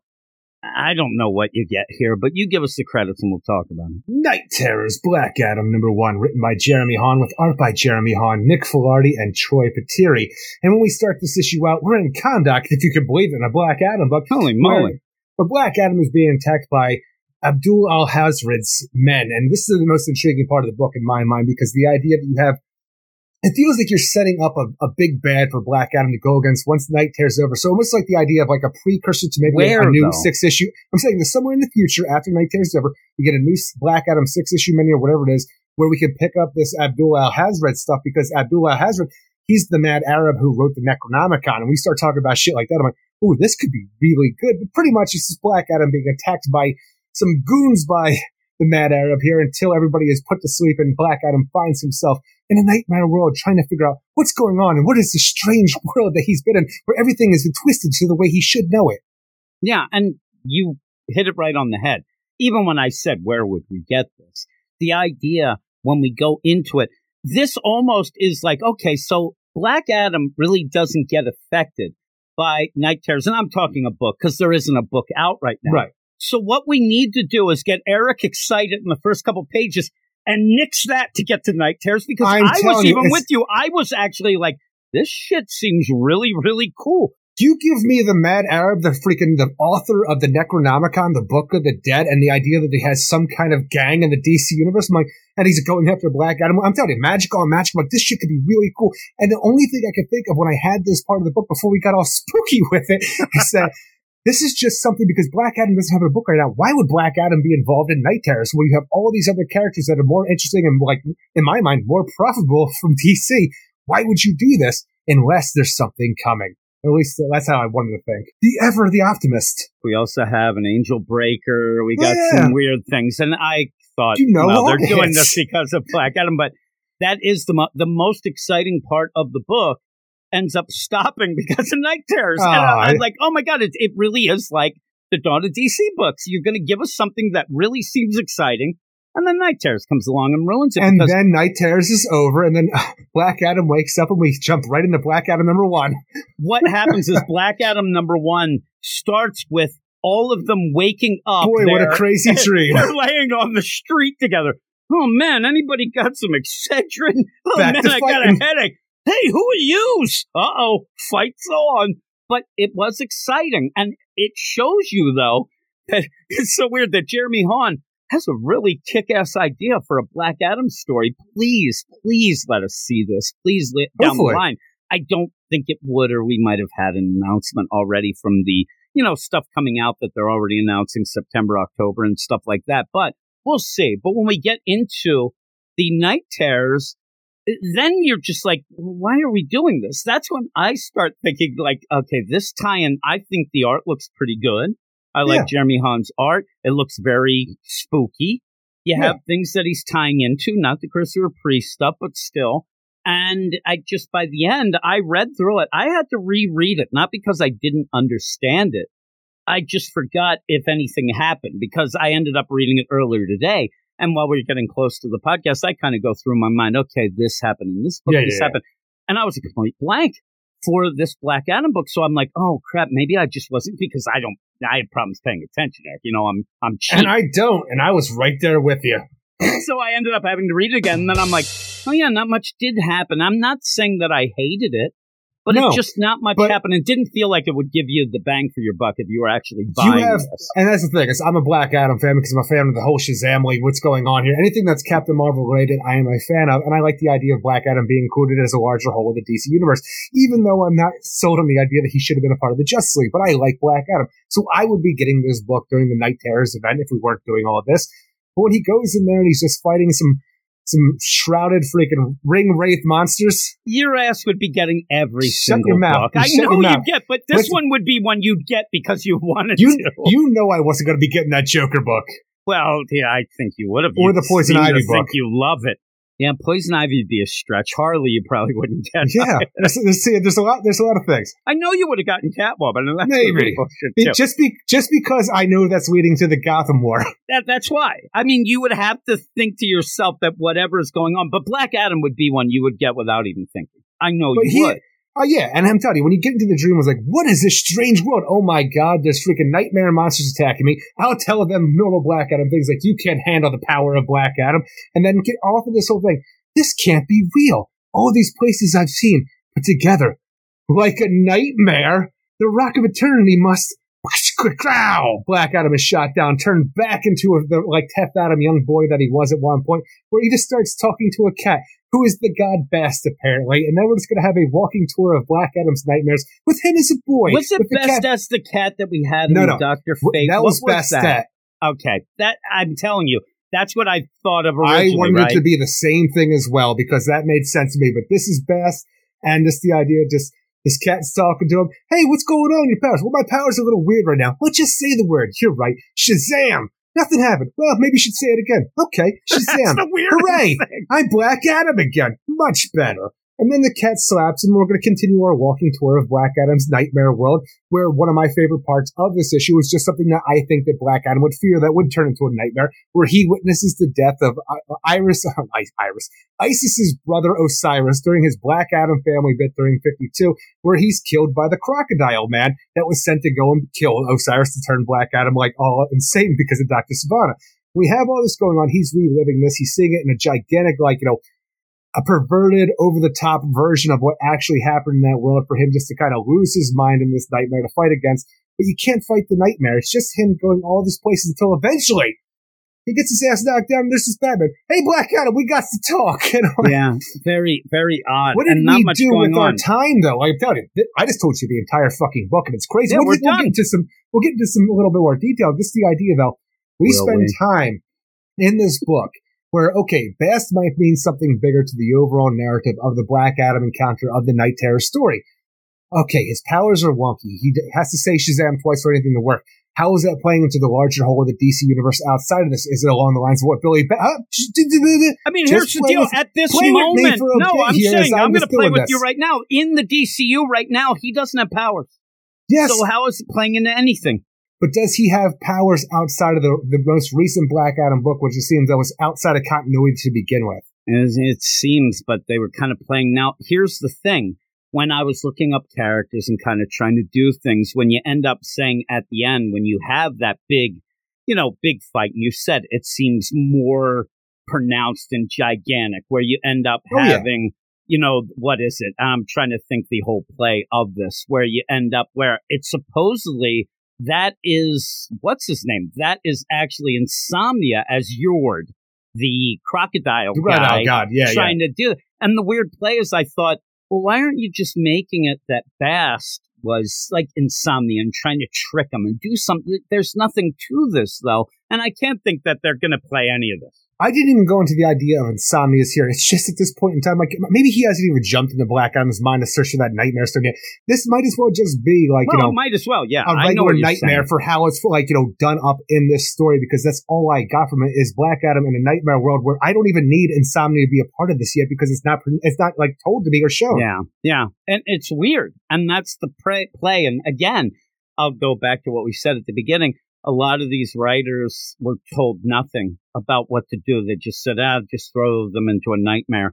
And here's what you have it. It doesn't seem Black Adam really walking connected. around with a talking cat.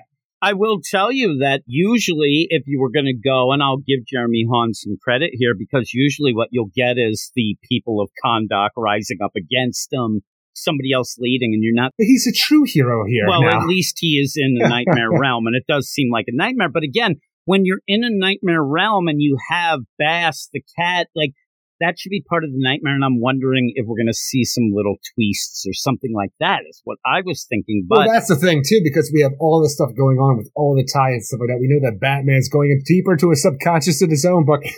At what point, if any, does Batman jump fucking minds and jump his ass to a Black Adam where he needs some help? Because at what point of this 2-month event with all the books that are coming out, because there's a plethora, more than a plethora, of books coming out, are we going to finally get that information to tie back into Black Adam #1?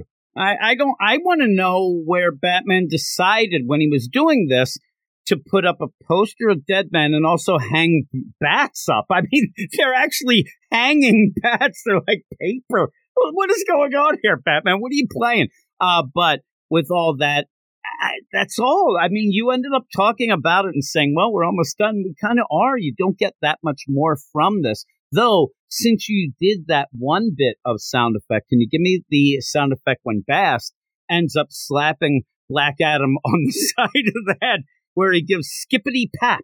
I thought that was fun. Skippity pap. Skippity pap. The classic sound that happens when a cat whaps you. And he that's the thing. That's the weird play, is when he ends up try it again. Now put me down, damn it. He says Shazam again, and he gets the lightning. It also hits Bast the cat, and it seems to affect him a bit, and the Black Adam picks him up. It's very odd. Well, because even at that point in time, let's talk about that. Maybe there's some little things here that we're not picking up on completely because we don't fucking understand the story. But when you have Bast here telling him, look, you were struck down, and for some reason looks more of a child for him, but you should still be a little bit older than what I'm seeing here. But when you have this going, hey, why don't you just say the word Shazam? Huh? No, it didn't happen. Well, why don't you just try again there? Shazam! Crack-a-thoom! And we see Black Adam struck with the lightning. Big old Black Adam, big dick about it. And you see that lightning go down. When Bast is saying much better, is he saying much better to the point where this is what Teth Adam should look like in his Black Adam persona? Or is it much better for him because now he just got some powered up lightning? That's why I was... Now, here's the thing, too, just to make you giggle. That's where this will make you giggle. I want it where you ended up having remember where John D., his wife calls him the Big D, I hear, Eric. That's not the giggle part. When he's dying, when he's getting taken over, all that, he's yelling, his eyes! Yes, his damn eyes. I thought that what we were going to get in all these books were going to be the Michael Jackson Thriller eyes to reveal, oh my God, the person that's leading these characters in their nightmares, they're bad.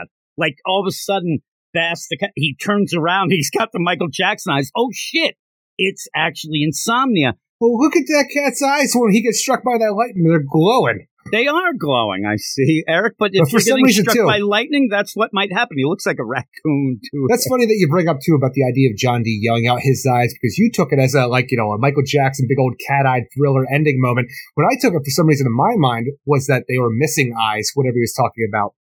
So, like, what you're talking about, but I wanted somebody who, like, you realize something's wrong because whoever is the perpetrator of the nightmare land, whoever we're dealing with, they're always missing eyes. But do you really, do you think about that in a dream state? Because I like to think about these too in weird where things in dreams and nightmares don't make sense. A lot of times you'll jump from scene to scene in your own dreams and you just go along with it because it doesn't matter. Where the thing is, you'll see somebody, that doesn't make sense, but it doesn't matter because you just keep going with your dream. Yeah. And you're just like, oh, that's weird, but it doesn't matter because you're in a dream, so you keep on going. I wanted there to be that Freddy Krueger character, like, a John D. Insomnia, where he's always missing eyes. Because even in the Nightmare on Elm Street movies, you'll have Freddy Krueger being in the persona of somebody, and then next time you look at him, now they're wearing like a red and green sweater, like, oh, that's weird, but you keep going. What I wanted is almost, again, we'll go back to the Dark Crisis and the Worlds Without a Justice League, all that, where you ended up, that setup, and again, that was kind of the setup done by Joshua Williamson for this whole Dark Crisis and stuff, where you ended up where, okay, Pariah needed these characters in there. He's going to make sure it stayed that way. Then it got wonky. But in this, I really think that Insomnia needs these nightmares to continue. We're told that they're kind of put in there by his powers, but we really don't know. And it does feel like some of these might be able to fight their way out.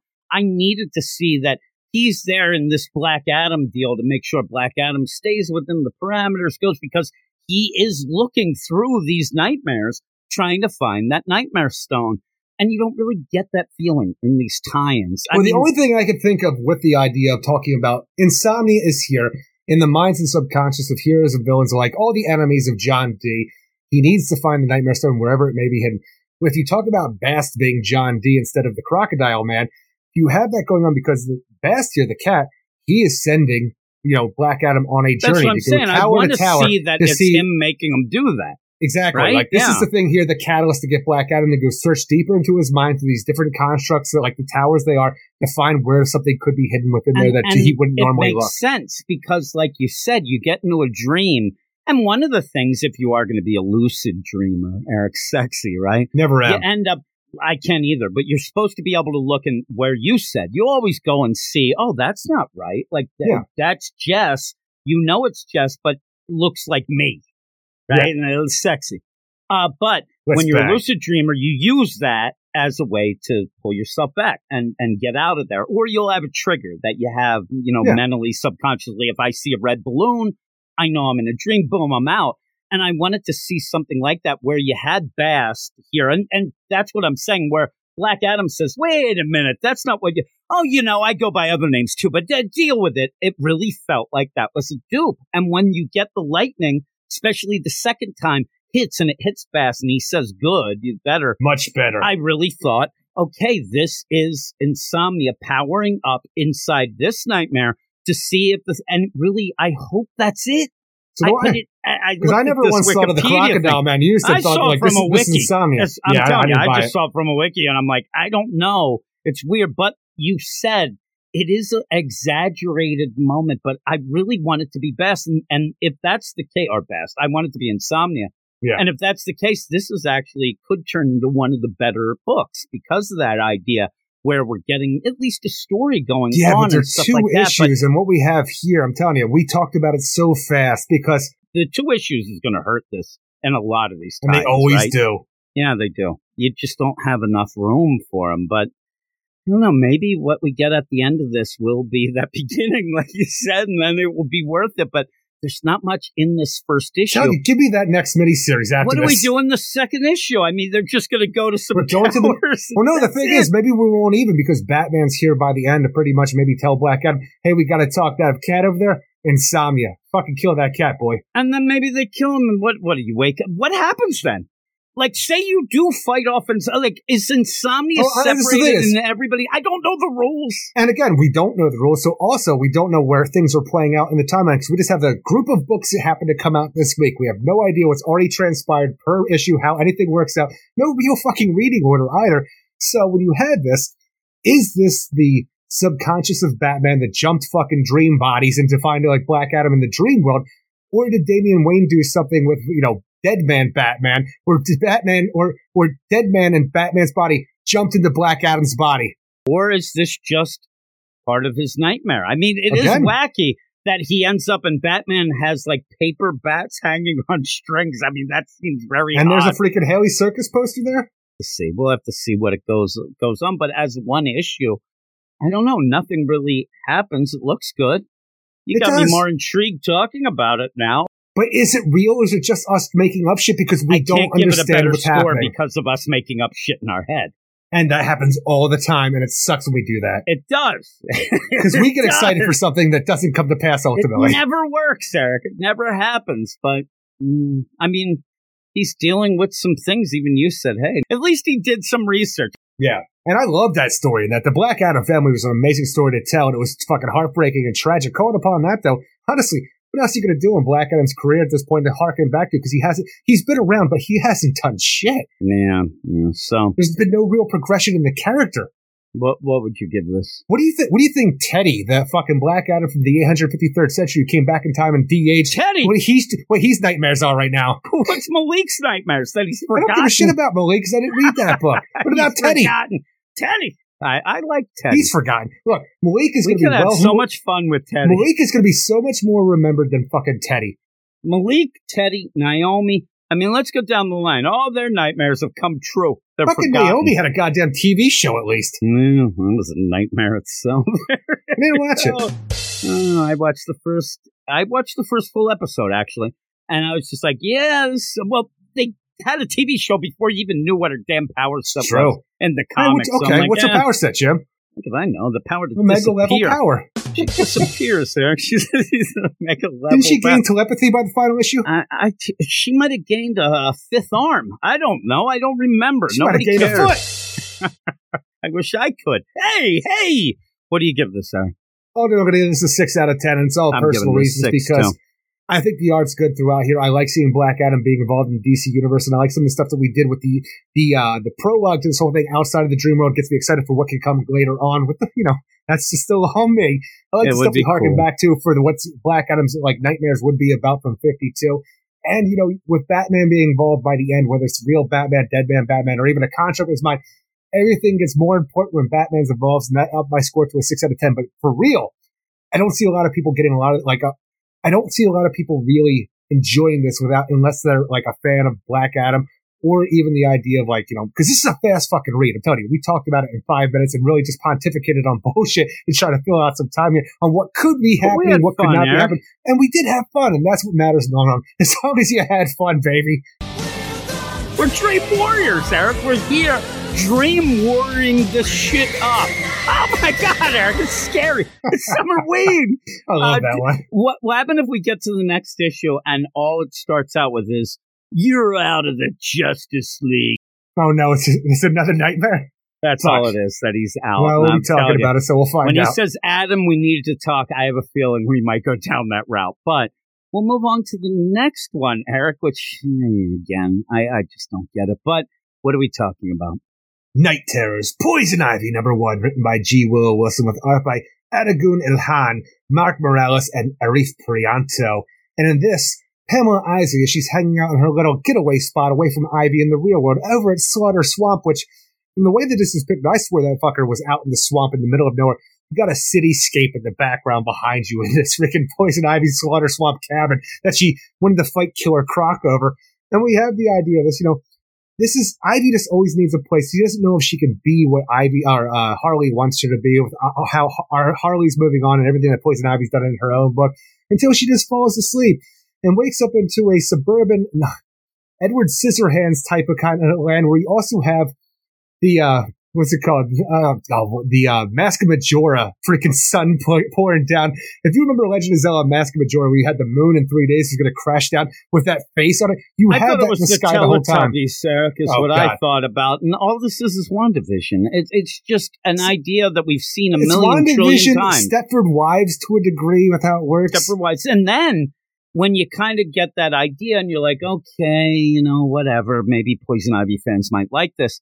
Then all of a sudden, Jenna from HR comes in, and it seems like it might be her nightmare. And I'm I don't know what's happening. That's one of the things, the idea of what the rules are. Can people hop nightmares? Who knows what Insomnia is doing and how anybody else is dealing with the powers that you don't fully understand? Because you have what you believe to have Pamela Isley in a nightmare scenario where her and Harley have a house. Harley's the freaking like a 1950s kind of homemaker wife to her, where she's like, making cakes for her to show up to. Like, we got to make sure we go out to hang out with the neighbors, the Batmans and the Catwomans, and eat our pie with like what you pointed out to me, which I didn't do. But you usually it's over and over with the deal. Hey, you're just in time for innuendo. Pie. I'm like, what? Hey, come on, it's fresh out of the oven. Well, these are just regular pie terms.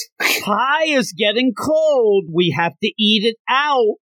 What? What is fucking going on? It's made with love. I'm like, this is just talking about eating pie all the way through. And then you end up having Batman and Selina involved. And I swear to God, why didn't you have the joke? I told you before this, where Batman's not allowed to eat pie because Johnny, that would have been great. Let him. You say, hey, Batman, you want some pie? Oh, he's not allowed to eat. He's not allowed to eat out. I would have laughed so much. I would have laughed. And yet you don't have that. But then again, he's got hot dogs. I'm telling you. It's such a weird sexual innuendo. Yeah, I didn't see any of that. I just kind of went into this with a weird idea, like, okay, this almost feels like a dream scenario, though, because even though things are horrific here, even like outside of Batman and just fucking cargo shorts grilling at their with this mask on, when you have all of this, it's like I said, Harley's kind of horrific to a degree, just for the over application of her makeup on top of her normal makeup. And her eyes she comes off, they're googly as fuck. But when you have this going on, this is a nightmare world where, you're going to have this built up so Insomnia can root through your goddamn nightmares and find the Nightmare Stone. But Poison Ivy, she seems to go with it because she's like, oh, this is what Harley wants. This is weird. And I'm just going to, and she actually plays it out almost like a dream where you just go with it. But she takes it to another level where in a dream you can be horrified what you see. You play it along because what else can you do? You're in a dream. But she's like, you know what? This is actually pretty great what we have right now. But when Jenna from HR comes in, she's freaked out. Can anybody hear me? What's going on? This isn't right. None of this is right. I'm like, the fuck did you turn this into a Jenna from HR book?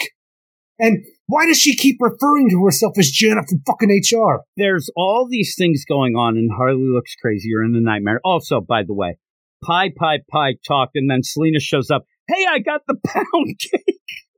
It's right in your face. This is pound cake, Jim. It's not Pound Town. I'm telling you, I heard that Van Halen song, Eric. I know what it's about. Sammy Hagar taught me. But at the one point, the big play here, and it made me laugh. Oh no, like Harley seems crazy. There's all this shit going on. But wait a second. We're in a neighborhood where people use pesticides on their lawn. I'm like, oh shit, here we go. You did it, G.W. Wilson. And in that weird play, where a lot of people were talking in their reviews, even the idea where this would be an Ivy who, in the real world, she feels kind of pressured and to be different because of that relationship with Harley. And that seems like something you could explore and would fit very well in the regular series. So I would give, but a weird point where Ivy just goes with it. And it really throws it off for me because then Janet from HR shows up and I'm like, oh man, why didn't you just go with this idea where Ivy, who loves Harley, who wants to have people like her and all that, but she doesn't want it this way and wants to be herself. But you kind of go all over. The book just loses complete focus and just is everywhere at one point. And I just thought that it ended up being slogged by the end. It's such a weird idea, though, because, in everyday life, Poison Ivy's always going against what, is considered the everyday norm for people. And now that she's in her nightmare, it's an exaggerated version of what happens in real life, but say, okay, we're just going to go with it. I'm like, why are you not fighting against what you always fight against in this situation? I know that Ivy loves Harley, but this is just, I don't know. I don't know why we're focusing on Janet from HR to a degree. It's It's a fun little nightmare scenario where we have like Stepford Wives kind of thing. We're putting her in her own hell of a suburban land, but you just don't go with the hell of the suburban land if that's not who you are as a person. Yeah, it's weird when you go to that point, and then you're going around, and there's Nightwing. He's out, and he's washing his car in hot pants. Yeah, he's got the hot pants. You have the Riddler go by with the Batgirl. It's just weird stuff going on. Is that supposed to be the Penguin at the one point? As a handsome penguin? The big fat man with the top hat? Yeah, I don't know. It was weird. I'm like, why isn't he selling flowers? You end up all that. Then, out of nowhere, all you get is Janet from HR running around, and she runs by. It's such a weird play where there's insomnia. He looks like he's watching TV in one of the houses, and he's pissed off at the... You told me about this before we even got started. The idea this is Pandora from the first issues of New 52. Can you spot where the character is? It almost feels... And maybe... that would have been cool throughout. But this is just... Maybe it's happening. We just missed him. is that what he's doing here? Trying to find the Nightmare Stone in that one room while he looks like he's pissed off watching TV? I don't know. Again, is he following Jenna from HR or Poison Ivy? And why are they in the same dream? That's the thing. If he's in this room and he looks pissed, what I want to see more of what the hell's she doing in this? She's going to ruin this. Because if the nightmare ends, he can't search through it anymore. And that's what I think that he'd want to have continue until he gets this full search. But it's all a jumble. You're not thinking about this the right way, Jim. You didn't even realize, if you think about this outside of the box, we just discovered one of the biggest things in the DC universe that you, me, and everybody else didn't know. Because at this point in time, for what we know from Night Terror, is that John D., Dr. Destiny, hid the Nightmare Stone in one of his enemies' freaking minds. You didn't know that the biggest enemy that Dr. Destiny has is Jenna from HR. She got him fired. Welcome to my world, bitch. Yeah, that'll be it. She ended up throwing his... She's the biggest thing out there. Yeah, it's nonsense. It's like, I don't get the rules. Like the idea that you have a series with Jenna from HR, I can't, again, I'm not going to speak for Poison Ivy fans. I never could, I never will. But reading that book... I can't even give an opinion. Well, really, reading that book, though, is Janet from HR really hitting with people? Is this a character that people, love? It's a weird play, like Kevin was in Harley, that we actually ended up really Kevin. liking. How dare you? Well, but do people who like Poison Ivy think that? Because all she's been doing, I think most people think of her as a wedge between Pam and Harley, so they're not going to like that anyway. So why do we keep going with her? And she seems, like you said, seems to be the most important thing in this book, where she's going to be able to break Pam out of it. Why is she in her nightmare? And the thing is, we have nightmare situations coming on where it's she's black a dream hole jumper. Black hole sun, freaking the eyes getting all big and the mouth's getting all big. Where you have the situation going on, you have the nightmare scenarios. Harley is talking to Ivy with the big eyes instead of kissing, and all this goop's coming out of her mouth. And Poison Ivy says, "You know what? You're right." And her eyes go. All of a sudden, Poison Ivy becomes a construct of the nightmare world, and we only focus on Jenna from HR. Then I'm like, what is going on? It's just the craziest thing I said before we recorded. Would they have had the balls to have, okay, what's your favorite tie-in to Night Terrors? Night Terrors Batman, Night Terrors Ravager, Night Terrors Black Adam, Night Terrors Jenna from HR, number one. Because that's what this kind of seems like it is. And I think it's going to be, hey, I saved you from your nightmare, but why is she there? How did she get here? You have these nightmare constructs that are just living in the suburban nightmare, like I said. And all of these people, like a Nightwing, Riddler, Selena Kyle, what I have to assume is a weird penguin, even though only thing that really makes it is he's fat with a top hat. But also, it looks like half the time they're living in Oompa Loompa land, like shit has icing coming off of trees. Oh yeah, it's weird. I don't even get it. But why would nightmare scenarios that are trying to, break the person who's having them go to Jennifer Mature? Why are you trying to make Pamela unhappy? Why are you taking away what she tried to build so hard to build? I'm like, what the fuck are you doing? And why isn't Pamela honestly having a nightmare here? And where is Insomnia to jump in and go, whoa, assholes, I'm trying to find a nightmare stone here. Stop it. Janet from HR, it's just nonsense. It's not. The buildings start coming to life. Like Power Girl, Janet from HR during the Lazarus Reign became a telepath, and her mind was able to jump the freaking, Poison Ivy's during this dream state. That's what it seems. It's going to be, I don't know. She a dream warrior? She's able to jump from mind to mind? You say that, Aaron. I do. She might be. She might be a dream warrior. I don't know why she's here. Was she with Damien reading fucking scrolls? Is that her screaming? Because she's a dream. No, it's me screaming. I don't get. Is that supposed to be the pack? I guess it's through the whole thing, I actually, until we saw Insomnia in that deal, I'm like, why is he walking around with this top hat? I thought it was Insomnia.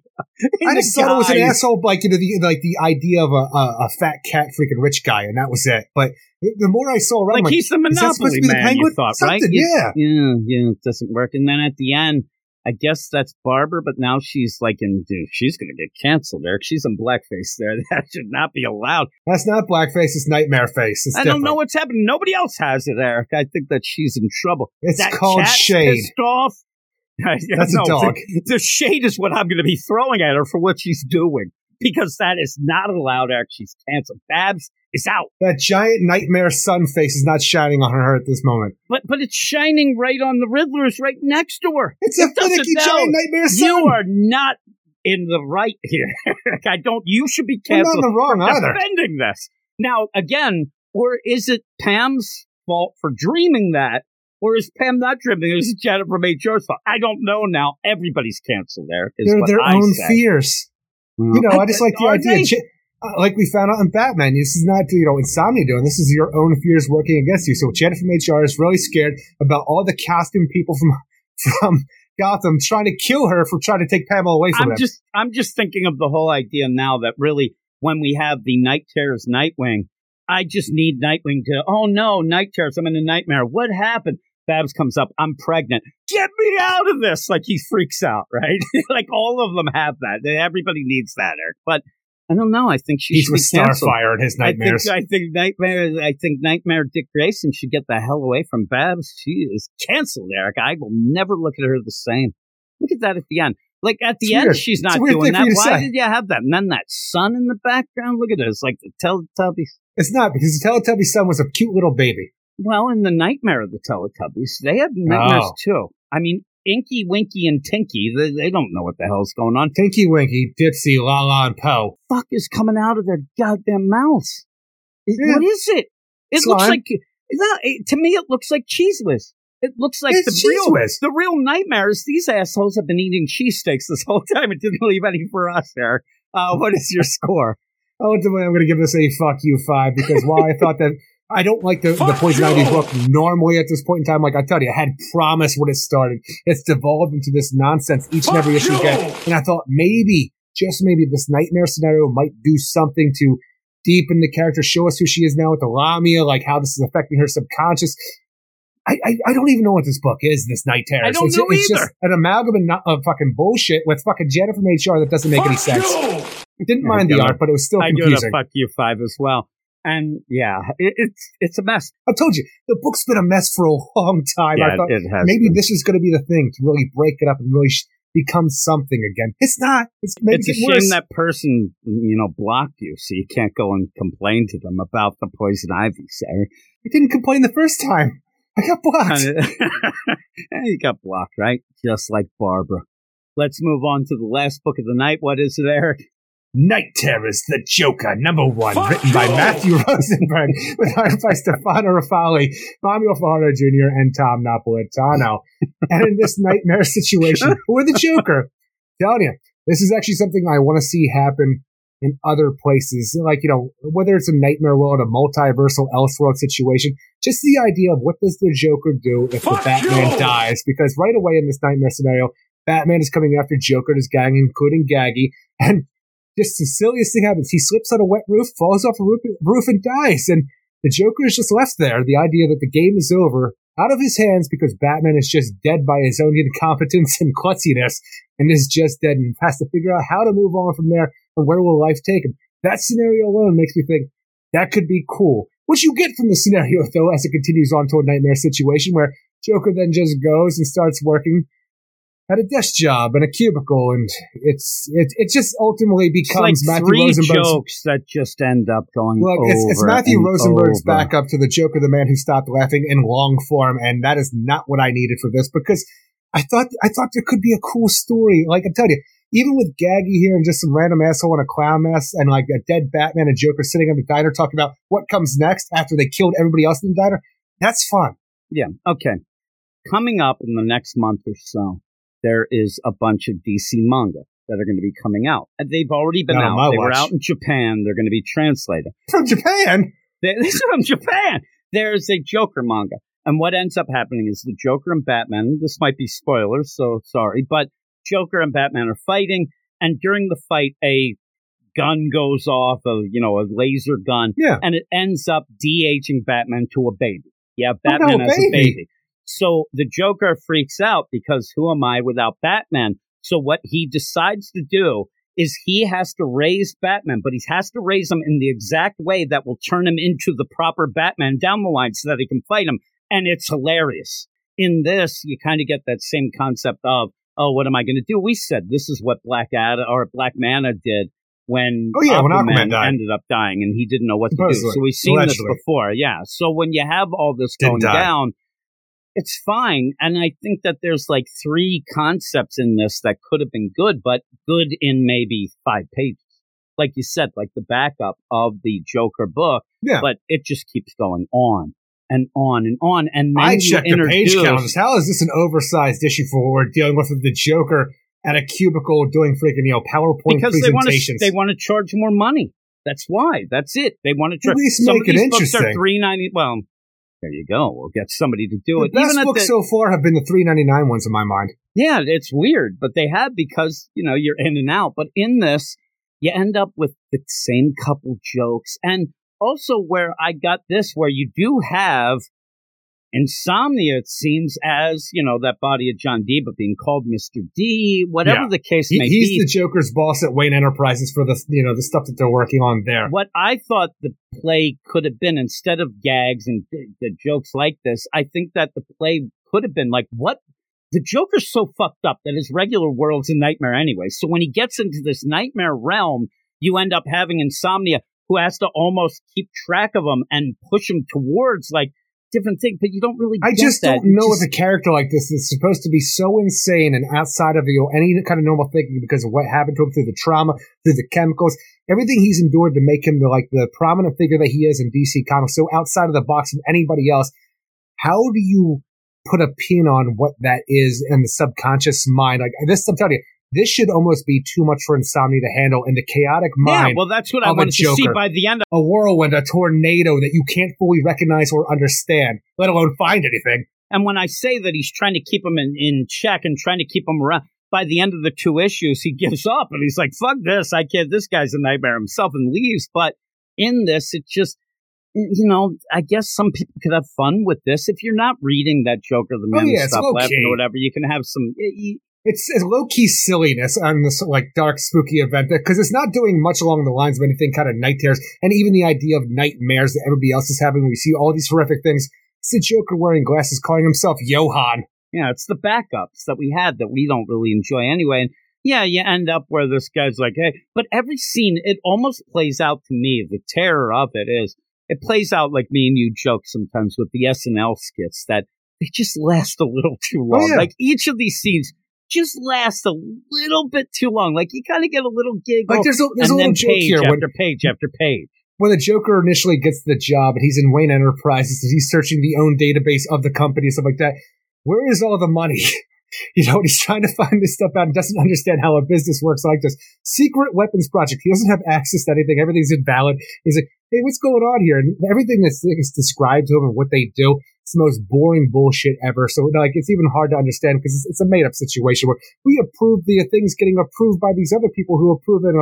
He doesn't That's matter. Supposed to be the social commentary that he's given. I'm just like, no, this is just ridiculous. Also, he's searching things, but he shouldn't be able to because then she says he didn't even log into the computer yet. But that's a nitpick, Eric. And maybe if he did log in, he could get that shit. And then it's like, hey, this guy didn't think that I did a good job, so I'll kill him. But this is where I thought that Insomnia was stepping in. Like, normally that'd be crazy, but we have to keep things going, so I'll promote you. And then at the end, he goes nuts, but just didn't play out very well. And, you have Gaggy on a couple times. I do like when Gaggy ends up like, what was I supposed to do, boss? We were looking for it. Yeah, he was probably the best of it. I like when he even says, I'm out of here. And then mentions I could be, a guy with the Mad Hatter. Then we have the Mad Hatter at the end, seemingly a next door neighbor. I don't know if you're going to play with that. I just don't know.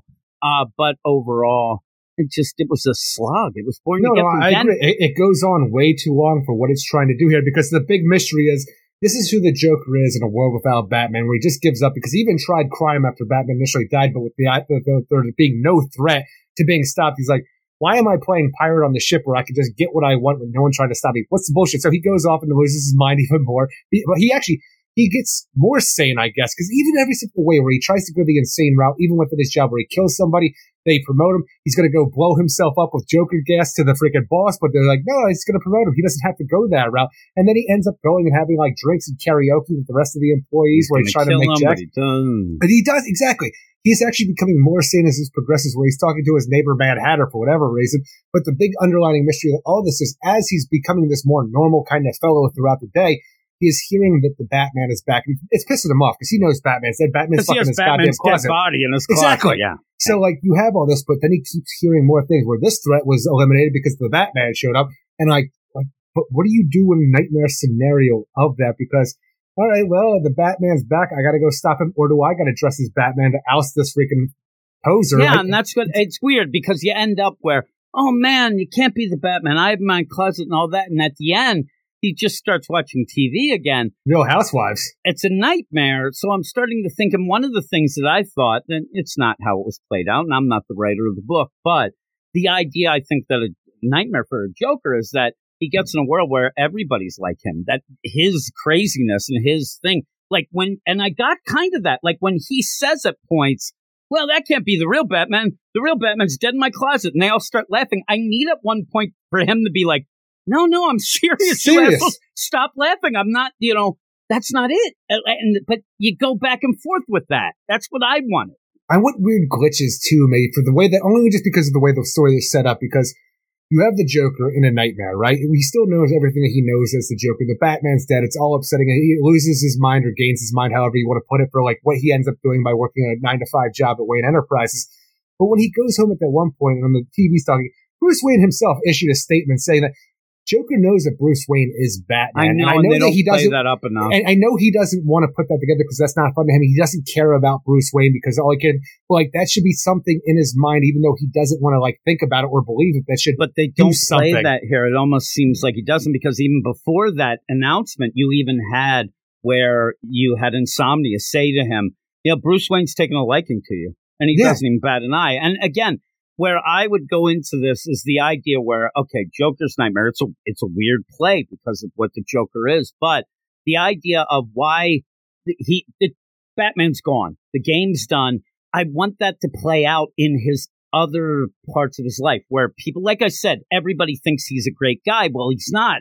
And they don't recognize that. He keeps telling them right to their face, but I did this, I did that. And nobody cares, but it doesn't seem to upset him as much. It's almost like they're trying to play up the ending to American Psycho with Christian Bale with the idea, did this actually happen or not? Is it all in his mind, this yuppie kind of corporate fellow doing all of this?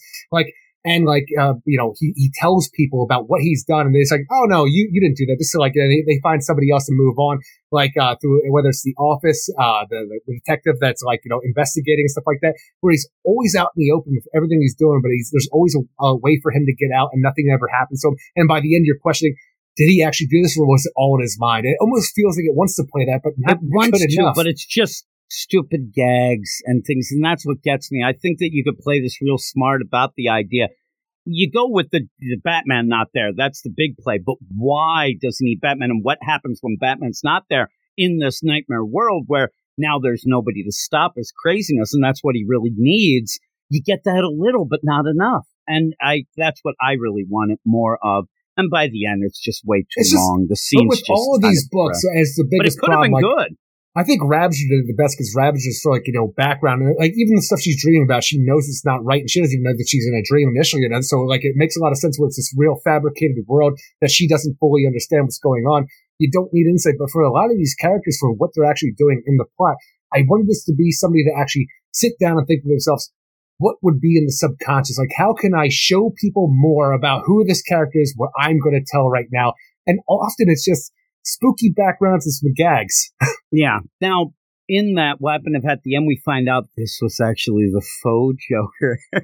I actually was hoping to get a little craziness with that, but the whole play of that, but that'd be kind of weird. I don't even know what you do with that because we don't know enough about the faux Joker. You could have them, but maybe the nightmare is that they're both hanging out together. It's the odd couple now. Maybe we could have fun with that. That would give you a little bit more. Because we haven't gotten shit on anything in that book. So use that.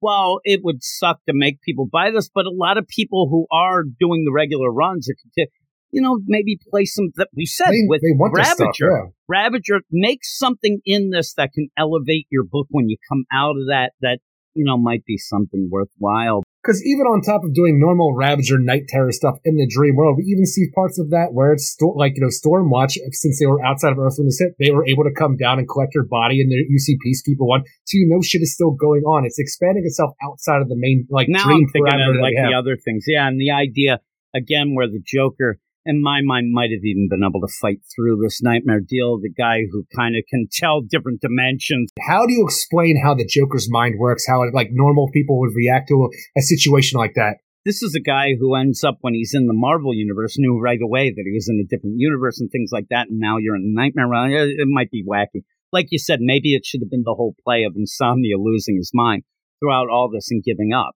and then just have your damn life back and get out of it. That would have been fun. Yeah, that would have been. And would have elevated the Joker by showing you something in his mind that's something you don't normally get to see. And again, I think that some people be listening to this and like, I had fun, the jokes are funny, and that's fine. Yeah. But after all those issues of Matthew Rosenberg, of that Joker, the Man Who Stopped Laughing, into this, I don't know why I expected more, but I thought maybe we'd get something a little different. But no, ultimately, if you're having fun with the Man Who Stopped Laughing backups with the individual Joker and Gaggy just doing random bullshit that doesn't matter, this is an extended version of that, ultimately, where the Batman's dead and the Joker's doing goofy shit. I was. Like you said, and when you were driving me nuts earlier. But the concept is okay. I like the concept, the concept is okay. It's too long. And you kind of get away from what you could have really explored. It's kind of like what we said about the Batman tie-in. We wanted more. We wanted something unique and different to show us why you'd have a book like this. Two sides of the same card right here with Batman and the Joker. You're just giving us... And that's the thing. I see you're giving us bait, and you kind of aren't giving us bait, because this is a concept that I enjoy, but the path we go on with the concept is a boring concept that you don't fully understand or recognize because of the nightmare scenario and the lack of rules and how things work. So it's just the Joker doing bullshit. Batman's the same old trope, so it gets boring fast. This just gets boring fast as well, but for a different reason. Yep. Yeah. So what do you give it? 5.5 out of 10, even though I think the art's really good throughout, and it feels like it changes up throughout. And but it's still kind of cool the way things change and stay the same. Yeah, I'm going to go 5. I'm just going to go 5. I'm not going to give a nephew 5. I do like the concept. I wish that he could have gotten out of his own way and actually given us something unique and clever. That is a nightmare. Not even the idea of the Batman dying, but or the idea that Batman ends up killing Joker, which I think he ultimately wants to. Batman will cross the line, but just the fact that Batman died through something so stupid as slipping and falling, and it wasn't even the Joker did. It wasn't. Playtime's over through a stupid mistake, and they that play the Dark is a Knight nightmare. As he's falling to his death and the lightning behind. That was kind of funny gag in that. But I kind of was expecting at one point for him to kind of get dressed up in the costume and him and Gaggy going out as Batman and Robin or something. I don't now because there's no Batman. Because we still have a supposed Batman out there and Joker knows it's not real. I definitely expect the next one. He's still going to do his 9 to 5 bullshit, but he's going to get a hold of Gaggy. I just think he's just doing bullshit in the streets trying to mug people, and you're going to have a Gaggy and Joker Batman and Robin. Yeah, I think that he's just going to go to find out who it is. I don't think he's going to get dressed up, and he might find out, let's see who this is. Maybe we can play our game with him. And it's just Gaggy in the costume. It's Gaggy. It's like little Gaggy down there. I need something to do, boss. He looks like the Batmite. I'm the Batmite. I'm the Vengeance in the Night. Hey, look at me. Well, how about now, that's the problem. The one guy already said, I wish they would have said, well, he's a little shorter than before, but the guy says that his wife says he looks exactly alike. He's there because it would have been funny. Gaggy, and you saying that about Gaggy's still funny to me. I'm telling you, I want it to be Batman. Because I'm telling you, I could get full out feels from Gaggy saying, but boss, I saw how upset you were, and this is the only way I could, make you happy again. It might have been a nice little play. And it still with could Gaggy. be. Yeah, I don't think we're going to go that Just route. saying, this is us coming up with ideas that we get excited about that might never, ever happen and be very sad and disappointed. We'll see. We shall see. Look at Batman in that closet. And again, like I said at the beginning of the show, the top of the show, I didn't hate this issue, not all of it. Yeah, I'm just a regular 5.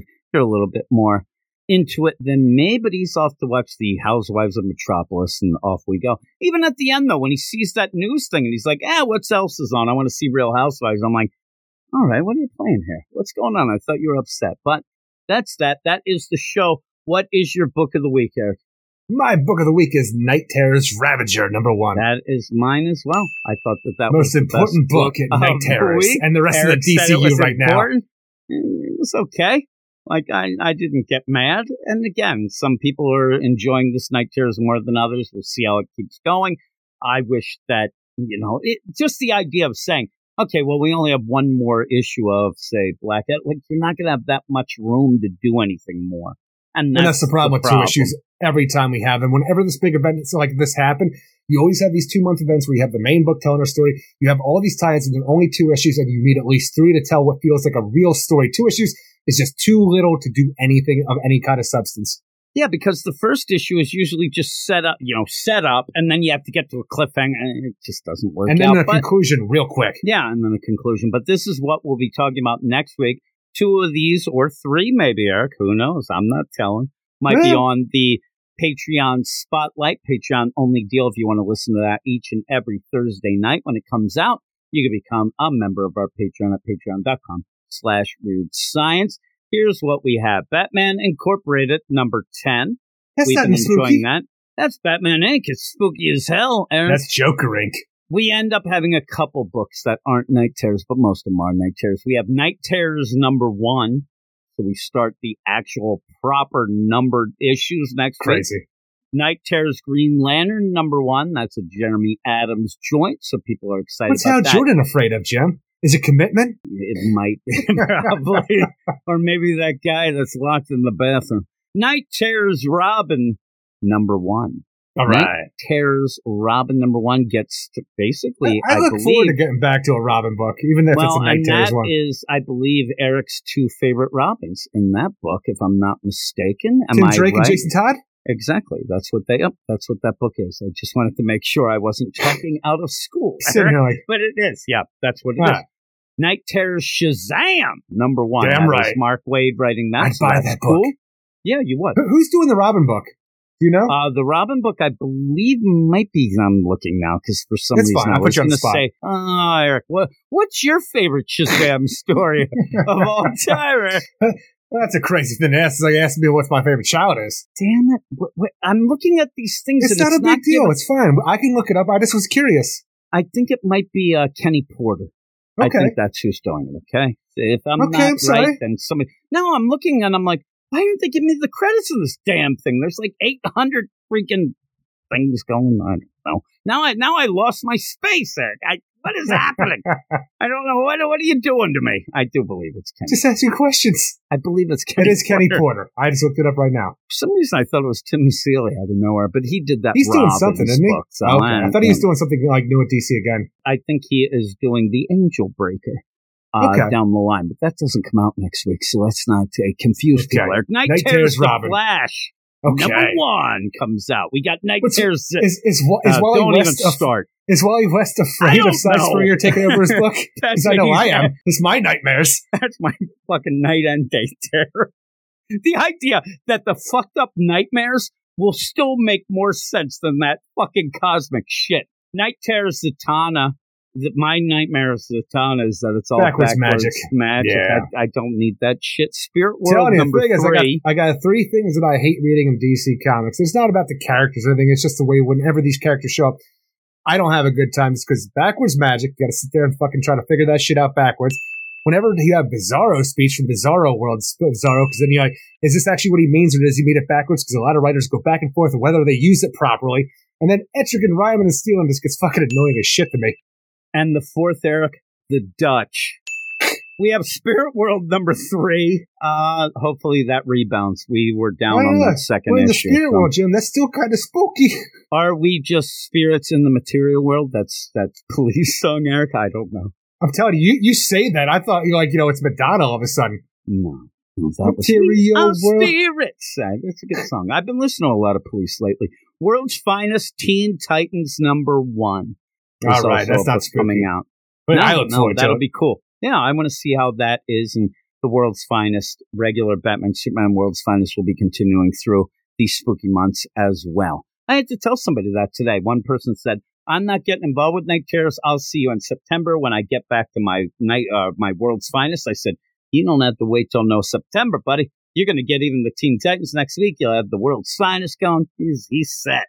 He's a happy camper. Coming up, we'll have that Lex Luthor book from Mark Waid as well, I think, in 2 weeks that comes out. Now, is it Lex? The thing is, I don't know much about it because I don't. The Last Days of Lex Luthor is what it's called. Now, when you call it The Last Days, is it his own little aside kind of thing, or is it in continuity Lex Luthor in the DC universe? I think it's like a... Because it sounds like it's like an Elseworld situation. It's a spiritual successor to Birthright, I think is what really? is. So, yeah. I don't want that. Well, we'll see. We'll see how it is. We'll see how many books are coming out, but some people are excited about it. But with all that, I gotta go reread Birthright, and I don't wanna. Yeah, I know. Well, 2 or 3 of those books will be on the spotlight, like I said, patreon.com/Weird Science, right? Is that what we call ourselves? Weird Science. I think I'm in the nightmare realm, Eric. It'd be funny. Your nightmare, all of a sudden, was like, oh no, insomnia's attacking Eric. All of a sudden, you're in Skitaris, but then you escaped the dinosaur island with Etrigan and also Commandy. There you go, Eric. You're set. Just imagine a team of me going to the places I hate in the DC universe with Etrigan, Bizarro, and Zatanna. Oh, it'd be so great. And then at the end, you're like, the only person who can save me is Firestorm. And then who? Firestorm. He doesn't exist in your nightmare world. No, he does, but it's just they say who because nobody cares about Firestorm. Well, that might be too. I'm just saying it doesn't exist. I'm telling you, the thing is, too, going back to what we talked about when we first started with First Blood, with the idea, Dead Man, and like, is this a common name like Dr. Destiny did? Like, who's that? Who's that? I feel like I could say the same thing about Firestorm. People on the street, I don't know. And then you're like, oh no, Firestorm doesn't exist. Get me Hawkman. Hawk who? Like, he doesn't exist either. All of your characters. What about Tim Drake? Nope. He's not there. I still got Captain Marvel, right? No, he's out, Eric. Yeah, Captain Marvel and Carol Danvers shows up. And she's like, what can I do for you? And you're like, I hate ladies. Get out of here. The thing is, it won't even be Captain Marvel, Carol Danvers. It'll be the one before that, Marvel, and I don't care even less about. How dare you, Eric? There's people who get real mad. Fuck them. This one guy's like, everybody wants Marvel back. I'm like, I think that if you don't like Carol Danvers, most people just want that to get all pushed. The thing is, I don't know if I ever told you this. I don't think I ever talked about it in the podcast, but when I was a kid, the idea of Captain Marvel, I thought he was stupid and I hate him. What I actually latched onto was Miss Marvel. I thought she was cool as hell, who was Carol Danvers. And I'm like, and now she's like Captain Marvel. Warrior, Captain Marvel? How dare you? Fuck him. I ended up where, when I started on the Patreon, the Crisis deal, I ended up doing the big deal with Marvel. I forget. It was like that. I don't remember what the hell it was. It was one of the first events of Marvel. Yeah, when I was a kid, I was at a yard sale or a garage sale or like a flea market. I forget which one it was. I know I picked it up. But the same day I picked up, like, it was from 1978, I think. Like, Miss Marvel #1 and Spider-Woman #1. And I thought these were the coolest goddamn characters ever. I read Miss Marvel #1 just yesterday night because I'll be doing a podcast on the Patreon for it. That's my next Marvel Back Issues podcast. You've read Spider-Woman #1 already, right? Yeah, I already had that up there on the back issues. That's really good. I really like that. Especially, I'm telling you, I was all about it because she had different powers than Spider-Man. I'm like, that's so cool. Man, I really did like the Miss Marvel #1. It's pretty cool. Everybody's losing their mind, too. There's a lot of real jerks in that. Like, what's this lady think she's doing? I'm like, just like real life. I'm like, this is like looking into the future. What the hell is this? Does life imitate art or does art imitate life? I don't know. It's all a nightmare, Eric. It's all a dream we like to call life. Going through, it's a nightmare for me, but some people think it's a dream. Yeah, that's what I said. Really? Welcome to my world, bitch. Yes, but yeah, 2 of those will be on there. We have a bunch of different things. It's the best sound effects ever. We have a bunch of things going on our Patreon, so check that out. Also, check out. You still got the Wicked Witch one? Oh, what's that, Eric? Get you, my pretty, and your little soul, too. I picked that one just good for you. You love it. I do love The Wizard of Oz. But with all that, thanks, everybody. I hope that you got spookied up for the old Summerween. We'll be continuing this for 2 months, and we'll see how it goes. I hope that people at least enjoy some of the books or have fun poking fun at them. So definitely check out We'll be skewering and reviewing them. Yeah, and if you haven't done, check that out. But, Eric, that is it. What do we say at the end of the podcast? Everyone have a great week. Keep it spooky. And we'll see you in 7. See you in 7. You are all weirdos. Weird science is the revolution. Weird science is the revolution. I'll get you, my pretty, and your little soul, too!